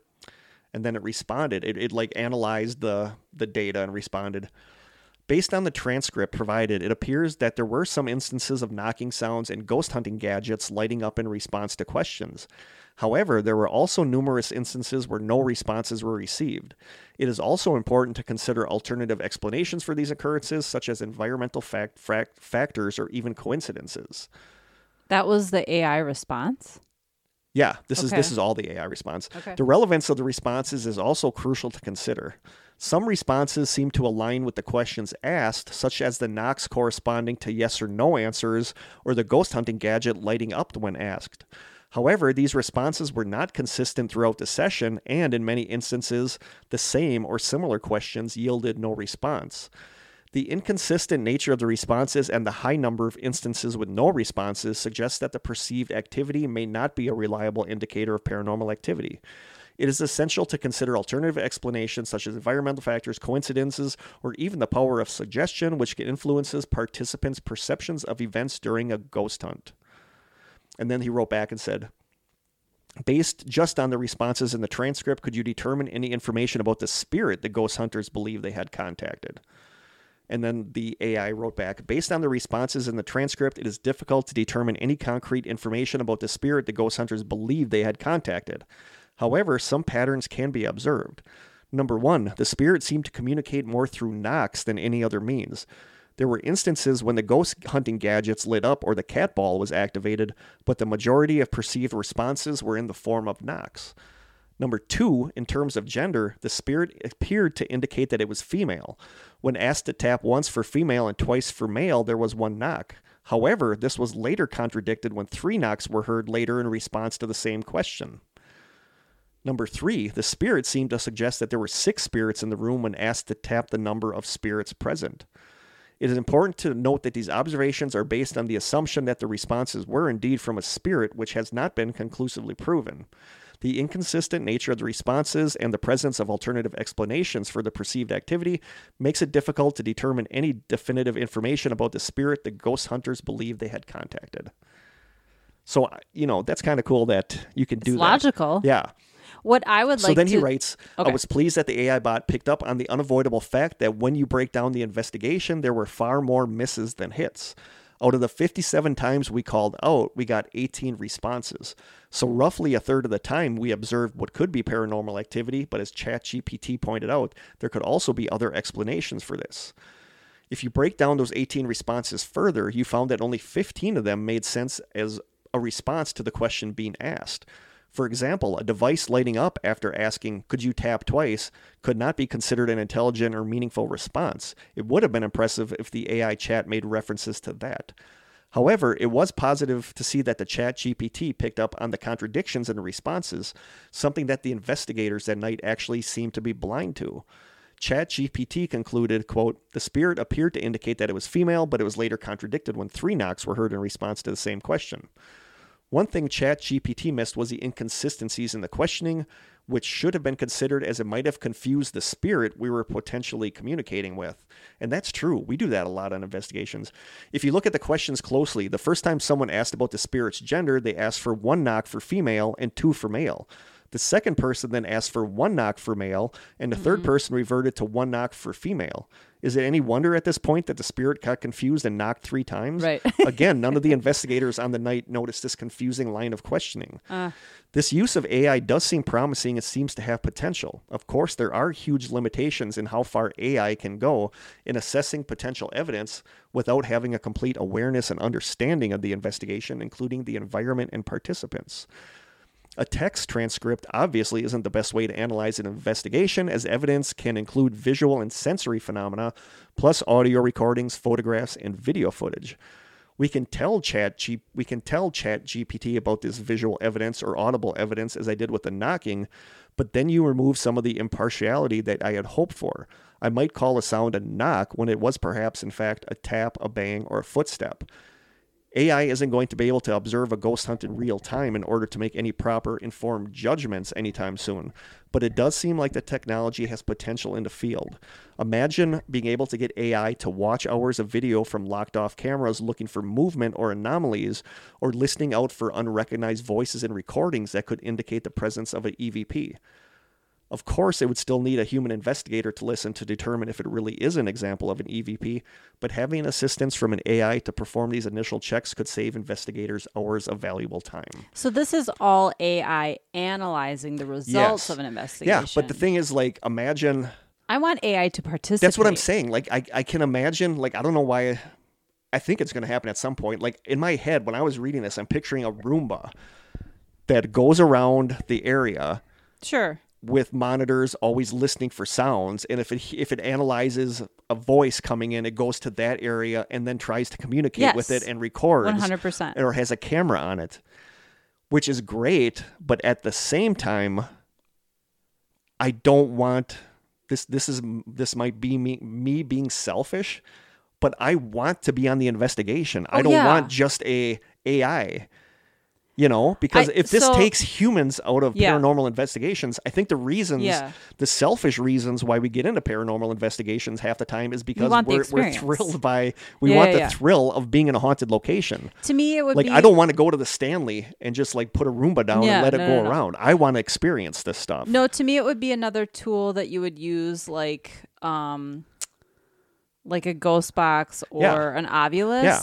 It can respond in the moment and you're like, oh, it just heard a voice and responded to it. Okay, let's start recording or let's ask questions. And that's where I picture a Roomba going around and asking questions and listening in real time to the audio. And then if it hears something, goes to that area and asks, can you repeat that? Yeah. But I also don't want it to remove humans. But I like the idea of it going through all my it's just audio. A tool. Oh, hell yeah. But at the same time, I like going through the audio, and I'm afraid it would miss something that you don't like going through the EVP audio? I think if I were going to do an investigation now, I wouldn't have a recorder going for 5-6 hours straight. No, there were times that I literally had over 20 hours of audio because I'd have a recorder station somewhere. I would be always carrying one with me, and I would be using one for EVP sessions. Yes. Now I would like to do more real time where you listen back, you record for 10-15 minutes and you actually sit down and listen back. Because then if you're getting a response, you can actually further that communication. Whereas if you wait until the next day to listen to it, you missed out on the opportunity to actually communicate. You know what I mean? Yep. We never did that. No. And I think that's something we should try doing. And I said, I don't know if it's just me, but I would want to listen to the audio. I don't want AI to listen to it because I think it might miss something where I want to be the one that listens to it. Yeah, I can see that. But at the same time, I like Vicky's. It would have been cool to have this at Vicky's and have it investigate weekends we aren't there. Mm-hmm.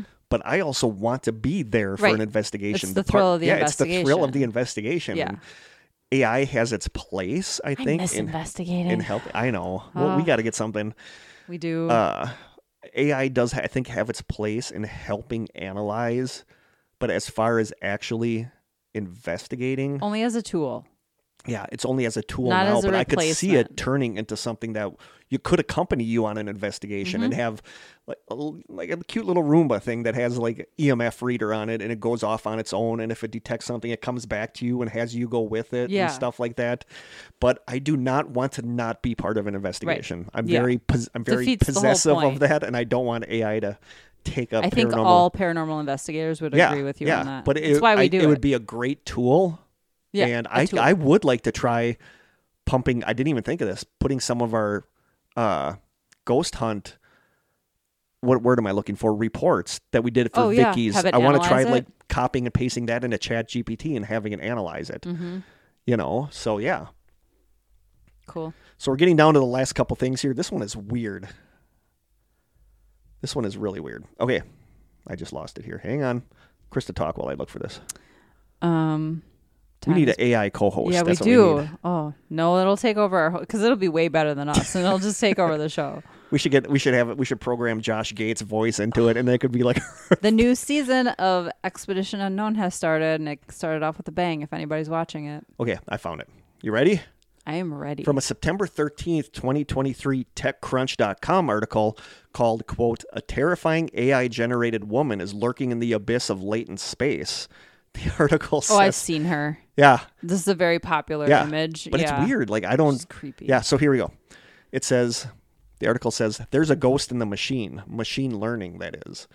We are all regularly amazed by AI's capabilities in writing and creation, but who knew it had such a capacity for instilling horror?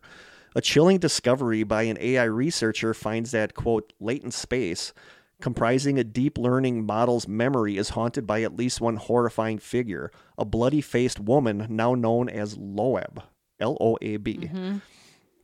But is this AI model truly haunted, or is Loab just a random confluence of images that happens to come up in various strange technical circumstances? Surely it must be the latter, unless you believe spirits can inhabit data structures. But it's more than a simple creepy image. It's an indication that what passes for a brain in an AI is deeper and creepier than we might have otherwise imagined. Loab was discovered / encountered / summoned by a musician and artist who goes by the name Supercomposite on Twitter. This article originally used her name, but she said she preferred to use her handle for personal reasons, so it has been substituted throughout. She explained the Loab phenomenon in a thread that achieved a large amount of attention for a random creepy AI thing, something there is no shortage of on the platform, suggesting that it struck a chord. Supercomposite was playing around with a custom AI text-to-image model, similar to but not DALL-E or Stable Diffusion, which must be like digital graphic stuff, AI picture making. And she was specifically experimenting with negative prompts. Ordinarily, you give the model a prompt and it works its way toward creating an image that matches it. If you have one prompt, that prompt has a weight of 1, meaning that's the only thing the model is working towards. You can also split prompts saying things like, quote, hot air balloon 0.5, thunderstorm 0.5, and it'll work towards an image using both of those things equally. This isn't really necessary since the language part of the model would also accept hot air balloon and a thunderstorm, and you might get better results. But the interesting thing is that you can also have negative prompts, which cause the model to work away from that concept which causes the model to work away from that concept as actively as it can. So if you prompt the AI for an image of a face, you'll end up somewhere in the middle of the region that has all the images of faces and get an image of a kind of unremarkable average face, she says. With a more specific prompt, you'll find yourself among frowning faces, faces in profile, and so on. But with a negatively weighted prompt, you do the opposite. You run as far away from that concept as possible, which I kind of get. This took me a while to get. Like if I give it a prompt and say face, it'll go towards the image of a face. Mm-hmm. But if I do a negative one, it'll get as far away from a face as it can. And then it says, but what is the opposite of a face? Is it the feet? Is it the back of the head? Is it something faceless like a pencil? While we can argue it amongst ourselves, in a machine learning model, it was decided during the process of training, meaning however visual and linguistic concepts get encoded into its memory, they can be navigated consistently, even if they may be somewhat arbitrary.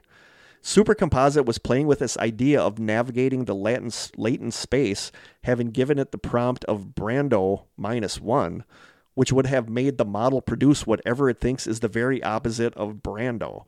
It then produced a weird skyline logo with a nonsense word, but somewhat readable text reading, quote, DIGITA space PNTICS. And I've seen like the picture of it. It looks like a sign, and it says this nonsense, these two words, but it looks like a sign, like a recognizable sign would.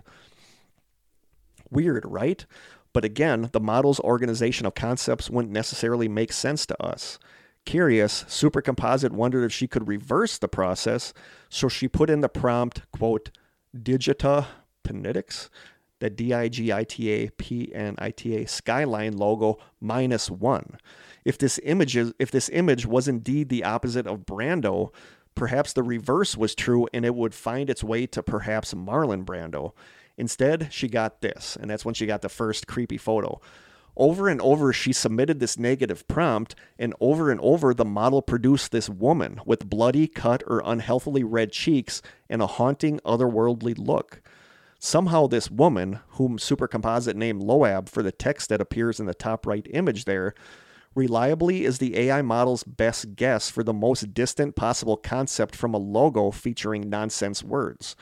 So what happened? Supercomposite explained how the model might think when given a negative prompt for a particular logo, continuing her metaphor from before that, quote, you start running as fast as you can away from the area with logos. You maybe end up in the area with realistic faces, since that is conceptually really far away from logos. You keep running because you don't actually care about faces. You just want to run as far away as you possibly can from logos. So no matter what, you end up going up to the edge of the map, and Loab is the last face you see before you fall off the edge. The unnerving fact is that no one really understands how latent spaces are structured or why.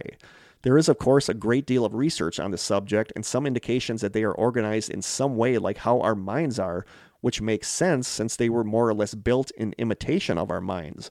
But in other ways, they have totally unique structures connecting across vast conceptual distances. To be clear, it's not as if there is some clutch of images specifically of Loeb waiting to be found. They're definitely just created on the fly, and Super Composite told me there's no indication that this digital cryptid is based on any particular artist or work. From what dark corner unconscious association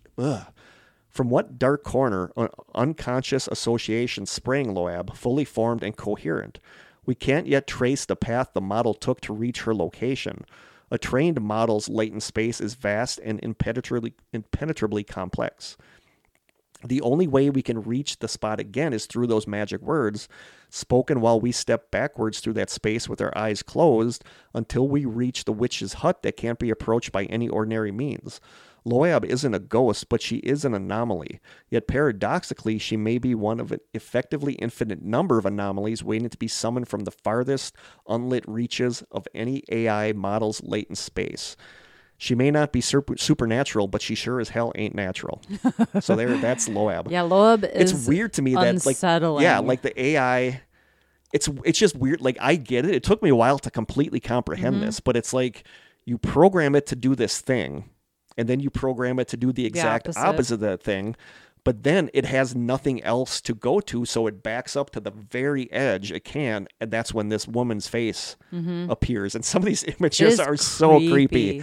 I think one of the images, the original one, shows up in the teaser for today. I have like 4 different pictures for the teaser. Okay. But I went down a rabbit hole looking at these pictures of Loeb, and it's just weird. It's creepy. It's weird that it's like so similar, and it's like, what is this woman? Why is this there? It's I love the term digital cryptid because that's kind of what this is. Yeah, totally. So people have posted some creepy AI images on the strangers page. There's that one. There's that. No, yeah, because there's a Facebook group called some like creepy AI images, and I don't remember who it was that posted the ones from the party. Yes, where it looks like legit pictures, but there's something like so super unsettling about how some of the fingers are off. Yeah, and there's just like weird stuff in the background, and there are some super creepy. But I love the Loeb thing. It's so fascinating to me that this image of this woman is there. She's like the stuff of nightmares. And nobody can explain. Yeah. Is this like in a horror movie, this is something that would end up coming out of the computer. And then you die.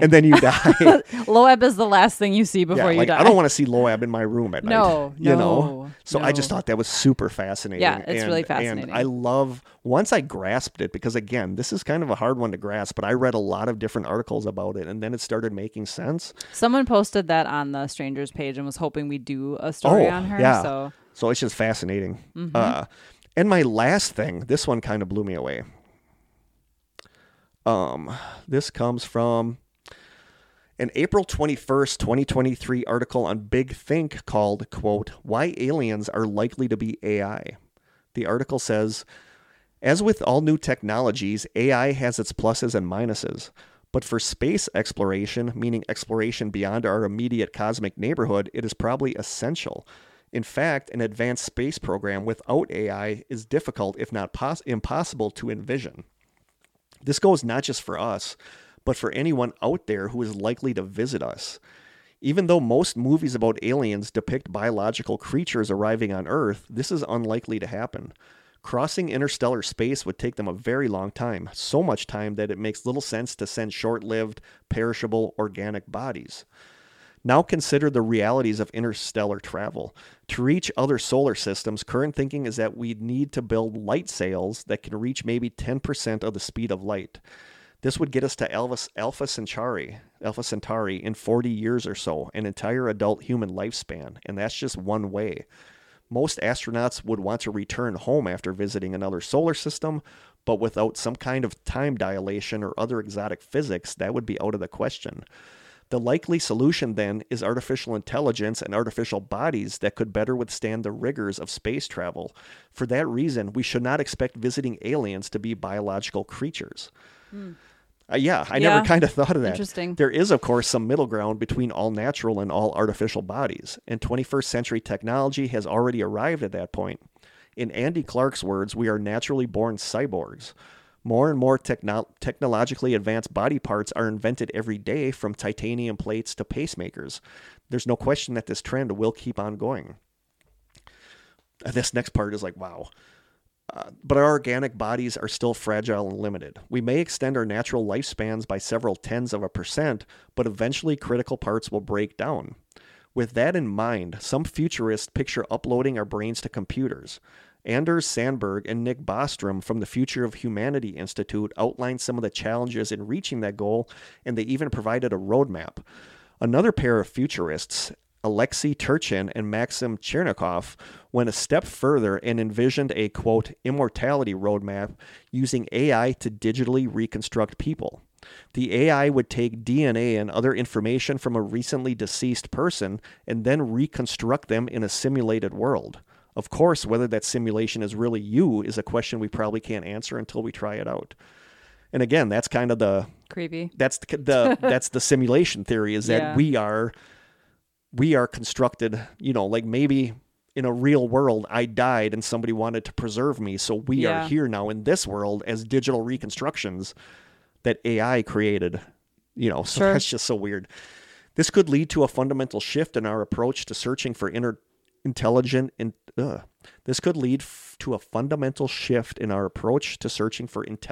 extraterrestrial life. Rather than look for signs of biology, we might be on the lookout for planets more suitable to AI. Seth Shostak of the SETI Institute is among those who has advocated for this strategy. Instead of searching for worlds exactly like our own, we might want to identify planets that receive a much higher amount of solar energy and are rich in silicon and certain trace metals. Maybe it's other Mercuries we really should be looking for, not other Earths. So that's and I always thought that maybe UFOs are drones, are just basically unmanned drones. Mm-hmm. But what if whatever's piloting these UFOs are like a mix of AI and some kind of cyber, a cyborg body? Mm-hmm. That totally makes sense. Yeah. Assuming aliens are from other planets, which I don't always agree with. I think it's like a dimensional thing. Mm-hmm. But it's weird that people don't think about aliens being AI. Right. Although aliens are almost never depicted as human-like. No. No. But it's just really interesting to think about that. Yeah. And lastly, this is what I was talking about. On Tuesday, as in like 4 days ago, hundreds of top AI scientists, researchers, and others, including OpenAI Chief Executive Sam Altman and Google DeepMind Chief Executive Demis Hassabis, again voiced deep concern for the future of humanity, signing a one-sentence open letter to the public that aimed to put the risks of rapidly advancing technology, carrying with it in unmistakable terms. It says, quote, mitigating the risks, and this was in the news. This showed up all over the news that day, that this one-sentence letter said, mitigating the risk of extinction from AI should be a global priority alongside other societal scale risks such as pandemics and nuclear war. The letter was signed by many of the AI industry's most respected figures. It doesn't get more straightforward and urgent than that. These industry leaders are quite literally warning that the impending AI revolution should be taken as seriously as a threat of a nuclear war. They are pleading for policymakers to erect some guardrails and establish baseline regulations to defang the primitive technology before it is way too late. It's interesting that the people creating the technology are like, hey, you got to regulate us. Yeah, because it was in the news that a lot of people that are involved with creating AI now are like having underground bunkers and stuff because they're so worried. Because they can see the potential of AI. That's scary. So there you go. That is some AI stuff. Wow. Yeah. I mean, I don't know. It goes back a lot further than I was thinking. I mean... It does. But it's always been something we were ramping up towards. Sure. And now that I think we hit an event horizon here where once we pass this, we cannot go back to the world the way it was. I agree. And again, like, it's not necessarily a Terminator-like thing where robots are shooting people, but it's just a constant degradation of society with scamming. Like, it's freaky that somebody can record the podcast. Like, they could put in every episode and they could digitally recreate our voices so good. They could create a whole new podcast. Yeah, and they could have us call our family and ask them to wire us money and like carry on a conversation with them like it was us. Yep. And that's been happening lately. Yeah, I've heard about that. So it's so... They always talk about bad actors, and that's the thing, is that when AI gets in the hand of bad actors, it's going to be very bad. Mm-hmm. So I don't worry so much more about them wiping us out as I once did, but at the same time, I kind of do, because can bring society down in another way. You know, it's always been a staple of sci-fi stuff with AI and robots, the logic, that there's always logic, and it takes one flaw in some program of, like you said, a weaponized AI, right, and we're screwed. Mm-hmm. You know, there's no reasoning with that. It would just destroy us. Right. You know, and it could just... Or if something shut down the grid, or yeah, you know what I mean? Or we try to shut down these robots, and they're enabled with self-preservation. They're going to kill us. Yeah. You know, so it's not... Is it that bad? Is it not that bad? What do you guys think of AI? I think there's a lot we don't know about yet, too. Yeah, and it freaks me out that the people that created it don't know how it does stuff it does. And that is they're worried about it and constantly trying to be like, look, we need guidelines in place. We can't have... And again, it's the companies racing each other to be the best at it, that something is going to get tripped and something is going to happen, and that's it. Yeah, I agree. So there you go. AI. Fun. Scarier almost than any cryptid or ghost that we have talked Yeah, I'd about. rather deal with Bigfoot any day. Yeah, I would too. Like, AI legit scares me. Yeah. You know. Totally. There you go. AI. What do you guys think? Let us know. That was a little depressing, wasn't it? Kind of. There's still some good in there. Have you though. seen like videos of Sophia, that robot? Like, I hate... Maybe I have. I don't know. I hate when they try to make it look human. Yeah, I you do know, too. like, have a cute robot looking thing. That's great, but don't have it look human and do stuff with its head and have it like show emotions with its eyes, like the Sophia making an angry face. Like, why do we need that? Yeah, no, make a cute robot thing like R2-D2. Like, that's cool. Don't make like a human looking robot. Mm-hmm. You know, but if you, have you ever seen any, have you ever seen any of the Boston Dynamic robot videos, like them dancing, like the robot dogs doing stuff? No. It's so creepy. And I don't want to live in a world where I can't tell if the person standing next to me is a human or not. You know what I mean? And then it's going to get into sex bots, and that's going to be a big thing. Oh, good Lord. Yeah. So I'm ready for our side sessions. That's way more uplifting than... Yeah, me too. Let's give me a good side session. The AI stuff was like... It's heavy. It's heavy. It is heavy, and it's a big thing right now. And I've wanted to do this for the last couple of years, and it's fascinating to me how much this has changed in the last 2 years when I wanted to start this. Absolutely. ChatGPT is fun. I use it for stuff, but it's also... it can be troubling. Is it an app? It is now. They released an app, so I have an app. I actually did, before we recorded, I said... Could you please write an introduction for our podcast called The Strange Sessions about paranormal stuff? And it wrote this thing. So I'm going to read that next time. Okay. So there you go. AI. Creepy. It would be weird to have an AI Kurt and Krista. It would. They, like you said, they'd have to program flaws. All the quirks. Like lots of flaws. Yeah. Lots of flaws. Song choices. We didn't get a question. Questions? No, we didn't get one.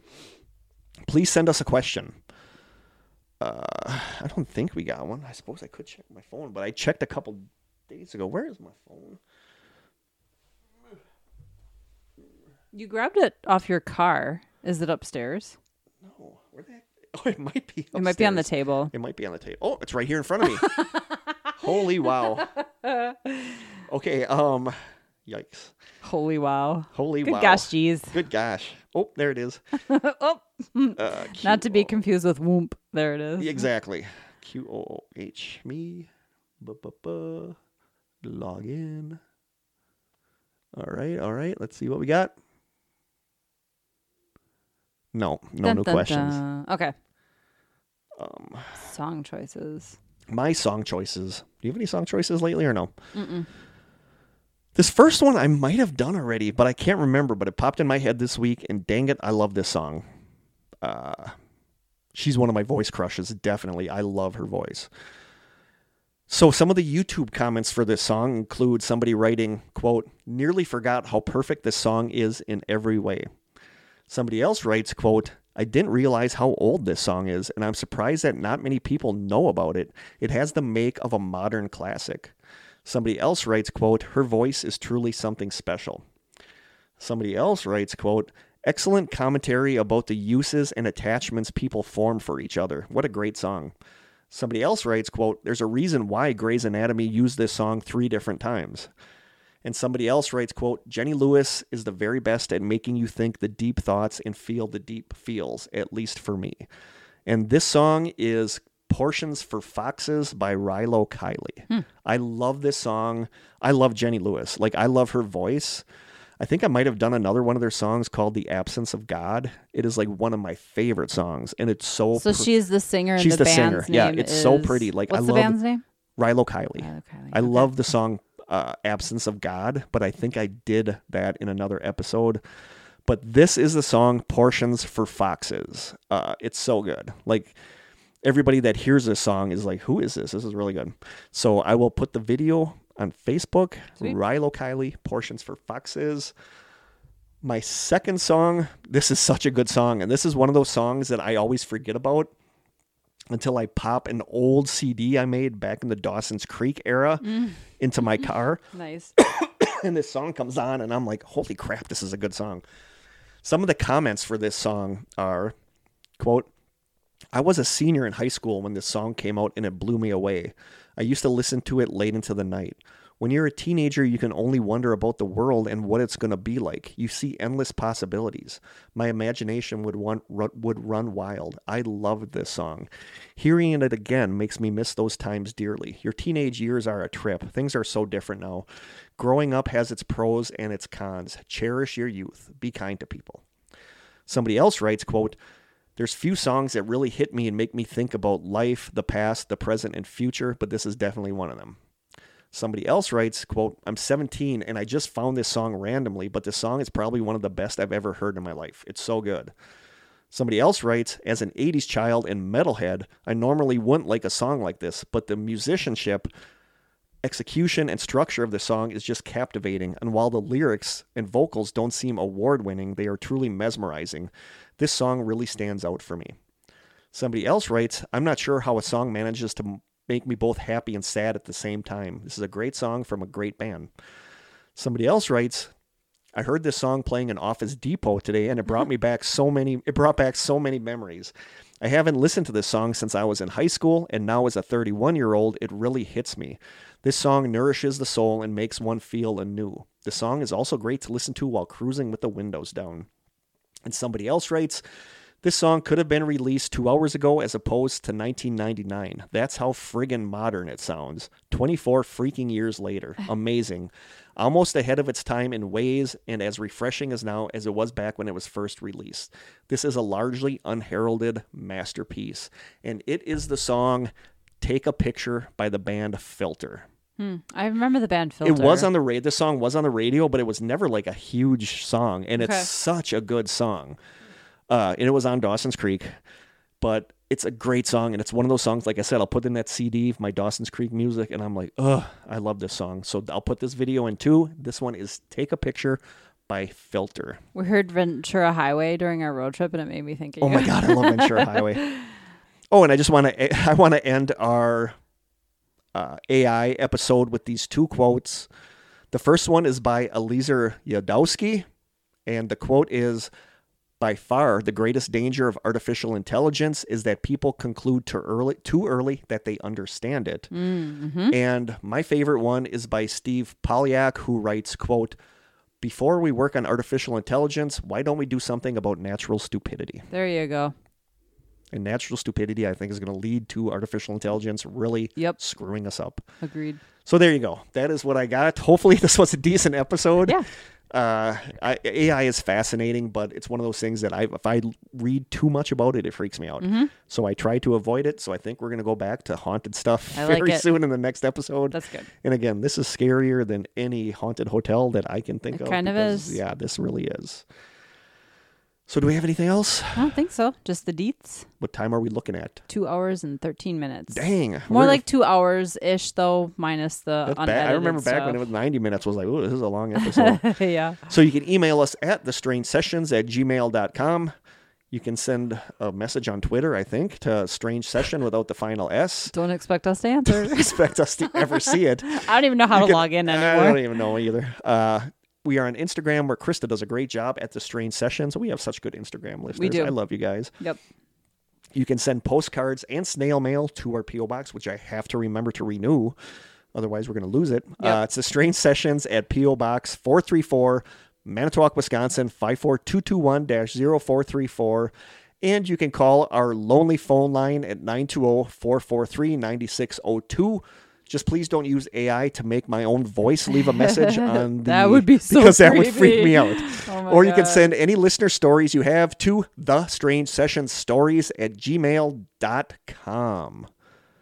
And I think that is it. Yeah, just a quick hey to J-Mart. He's a listener on Instagram. Hello, And J-Mart. He is the one who sent the link about that sphere, that weird sphere that or ball. Yeah, that was I need to check that found. out. Yeah, Ooh. and it was on Coast to Coast, or he got it from Coast to If Coast. it's anything like my bet sphere.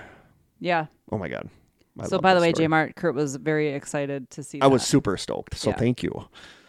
And I think that's it. I think now we move to the next room over for these side sessions. It's just a couple inches to the left. I'm excited about this one. Me too. I need this to get all this. I didn't get all detailed in it. I just have a list. I got figure I got we'll kind of just- course you detailed. did. I got kind of detailed. I mean, I'll in it. have an explanation At for the each end of one. it, there's a website that when I have money, I really want to check out.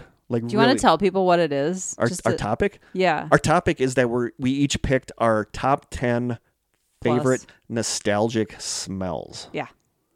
And it was way more fun than I thought it Yep. was going to be because there's so many Reddit threads just thought about of this, and another then I one. would get to some of them. I'm like, oh, I never thought about this. Ooh, I never thought about this. I know. And I think I have like I'm 25. adding right now. I think I have like 25 actually. I got a weird feeling our number one might be the same. We'll see. I really do. I have a weird feeling, or Mine it's aren't going to in be any order. mine are in order. Okay. Mine are, you know me. And then I have a I whole do. bunch of Reddit ones, and then, like I said, I could have done 50. I could have easily have done 50 favorite nostalgic smells. So that is going to be our topic for the side sessions, which we are going to right now. But first, I gotta pee. Yeah. I've been down here a while drinking my coffee. 2 hours. So let us know what you guys 16 think about minutes. AI, and I want to join some more of those AI groups on or the Facebook groups with AI pictures that are very unsettling. There's something Yeah. so unsettling about those. Even if they're because they're at so first real. glance, At they're first like, glance, oh, like the party everything's ones, fine. you would not think anything of it Yeah. until you notice You look that closer and you're like, it's like, what is going on? That's like creepy. very So unsettling. Yeah. let us know what you guys think. Hopefully our listeners aren't all AI. I hope they're not. Oh, that'd be weird. That would be weird. Do they count as listeners then? I think so. I don't know. I want to get away from AI. Let's go to our smells. Okay. So yeah, thank you agreed. guys so much for listening. And I think that's it. So until next time, stay strange.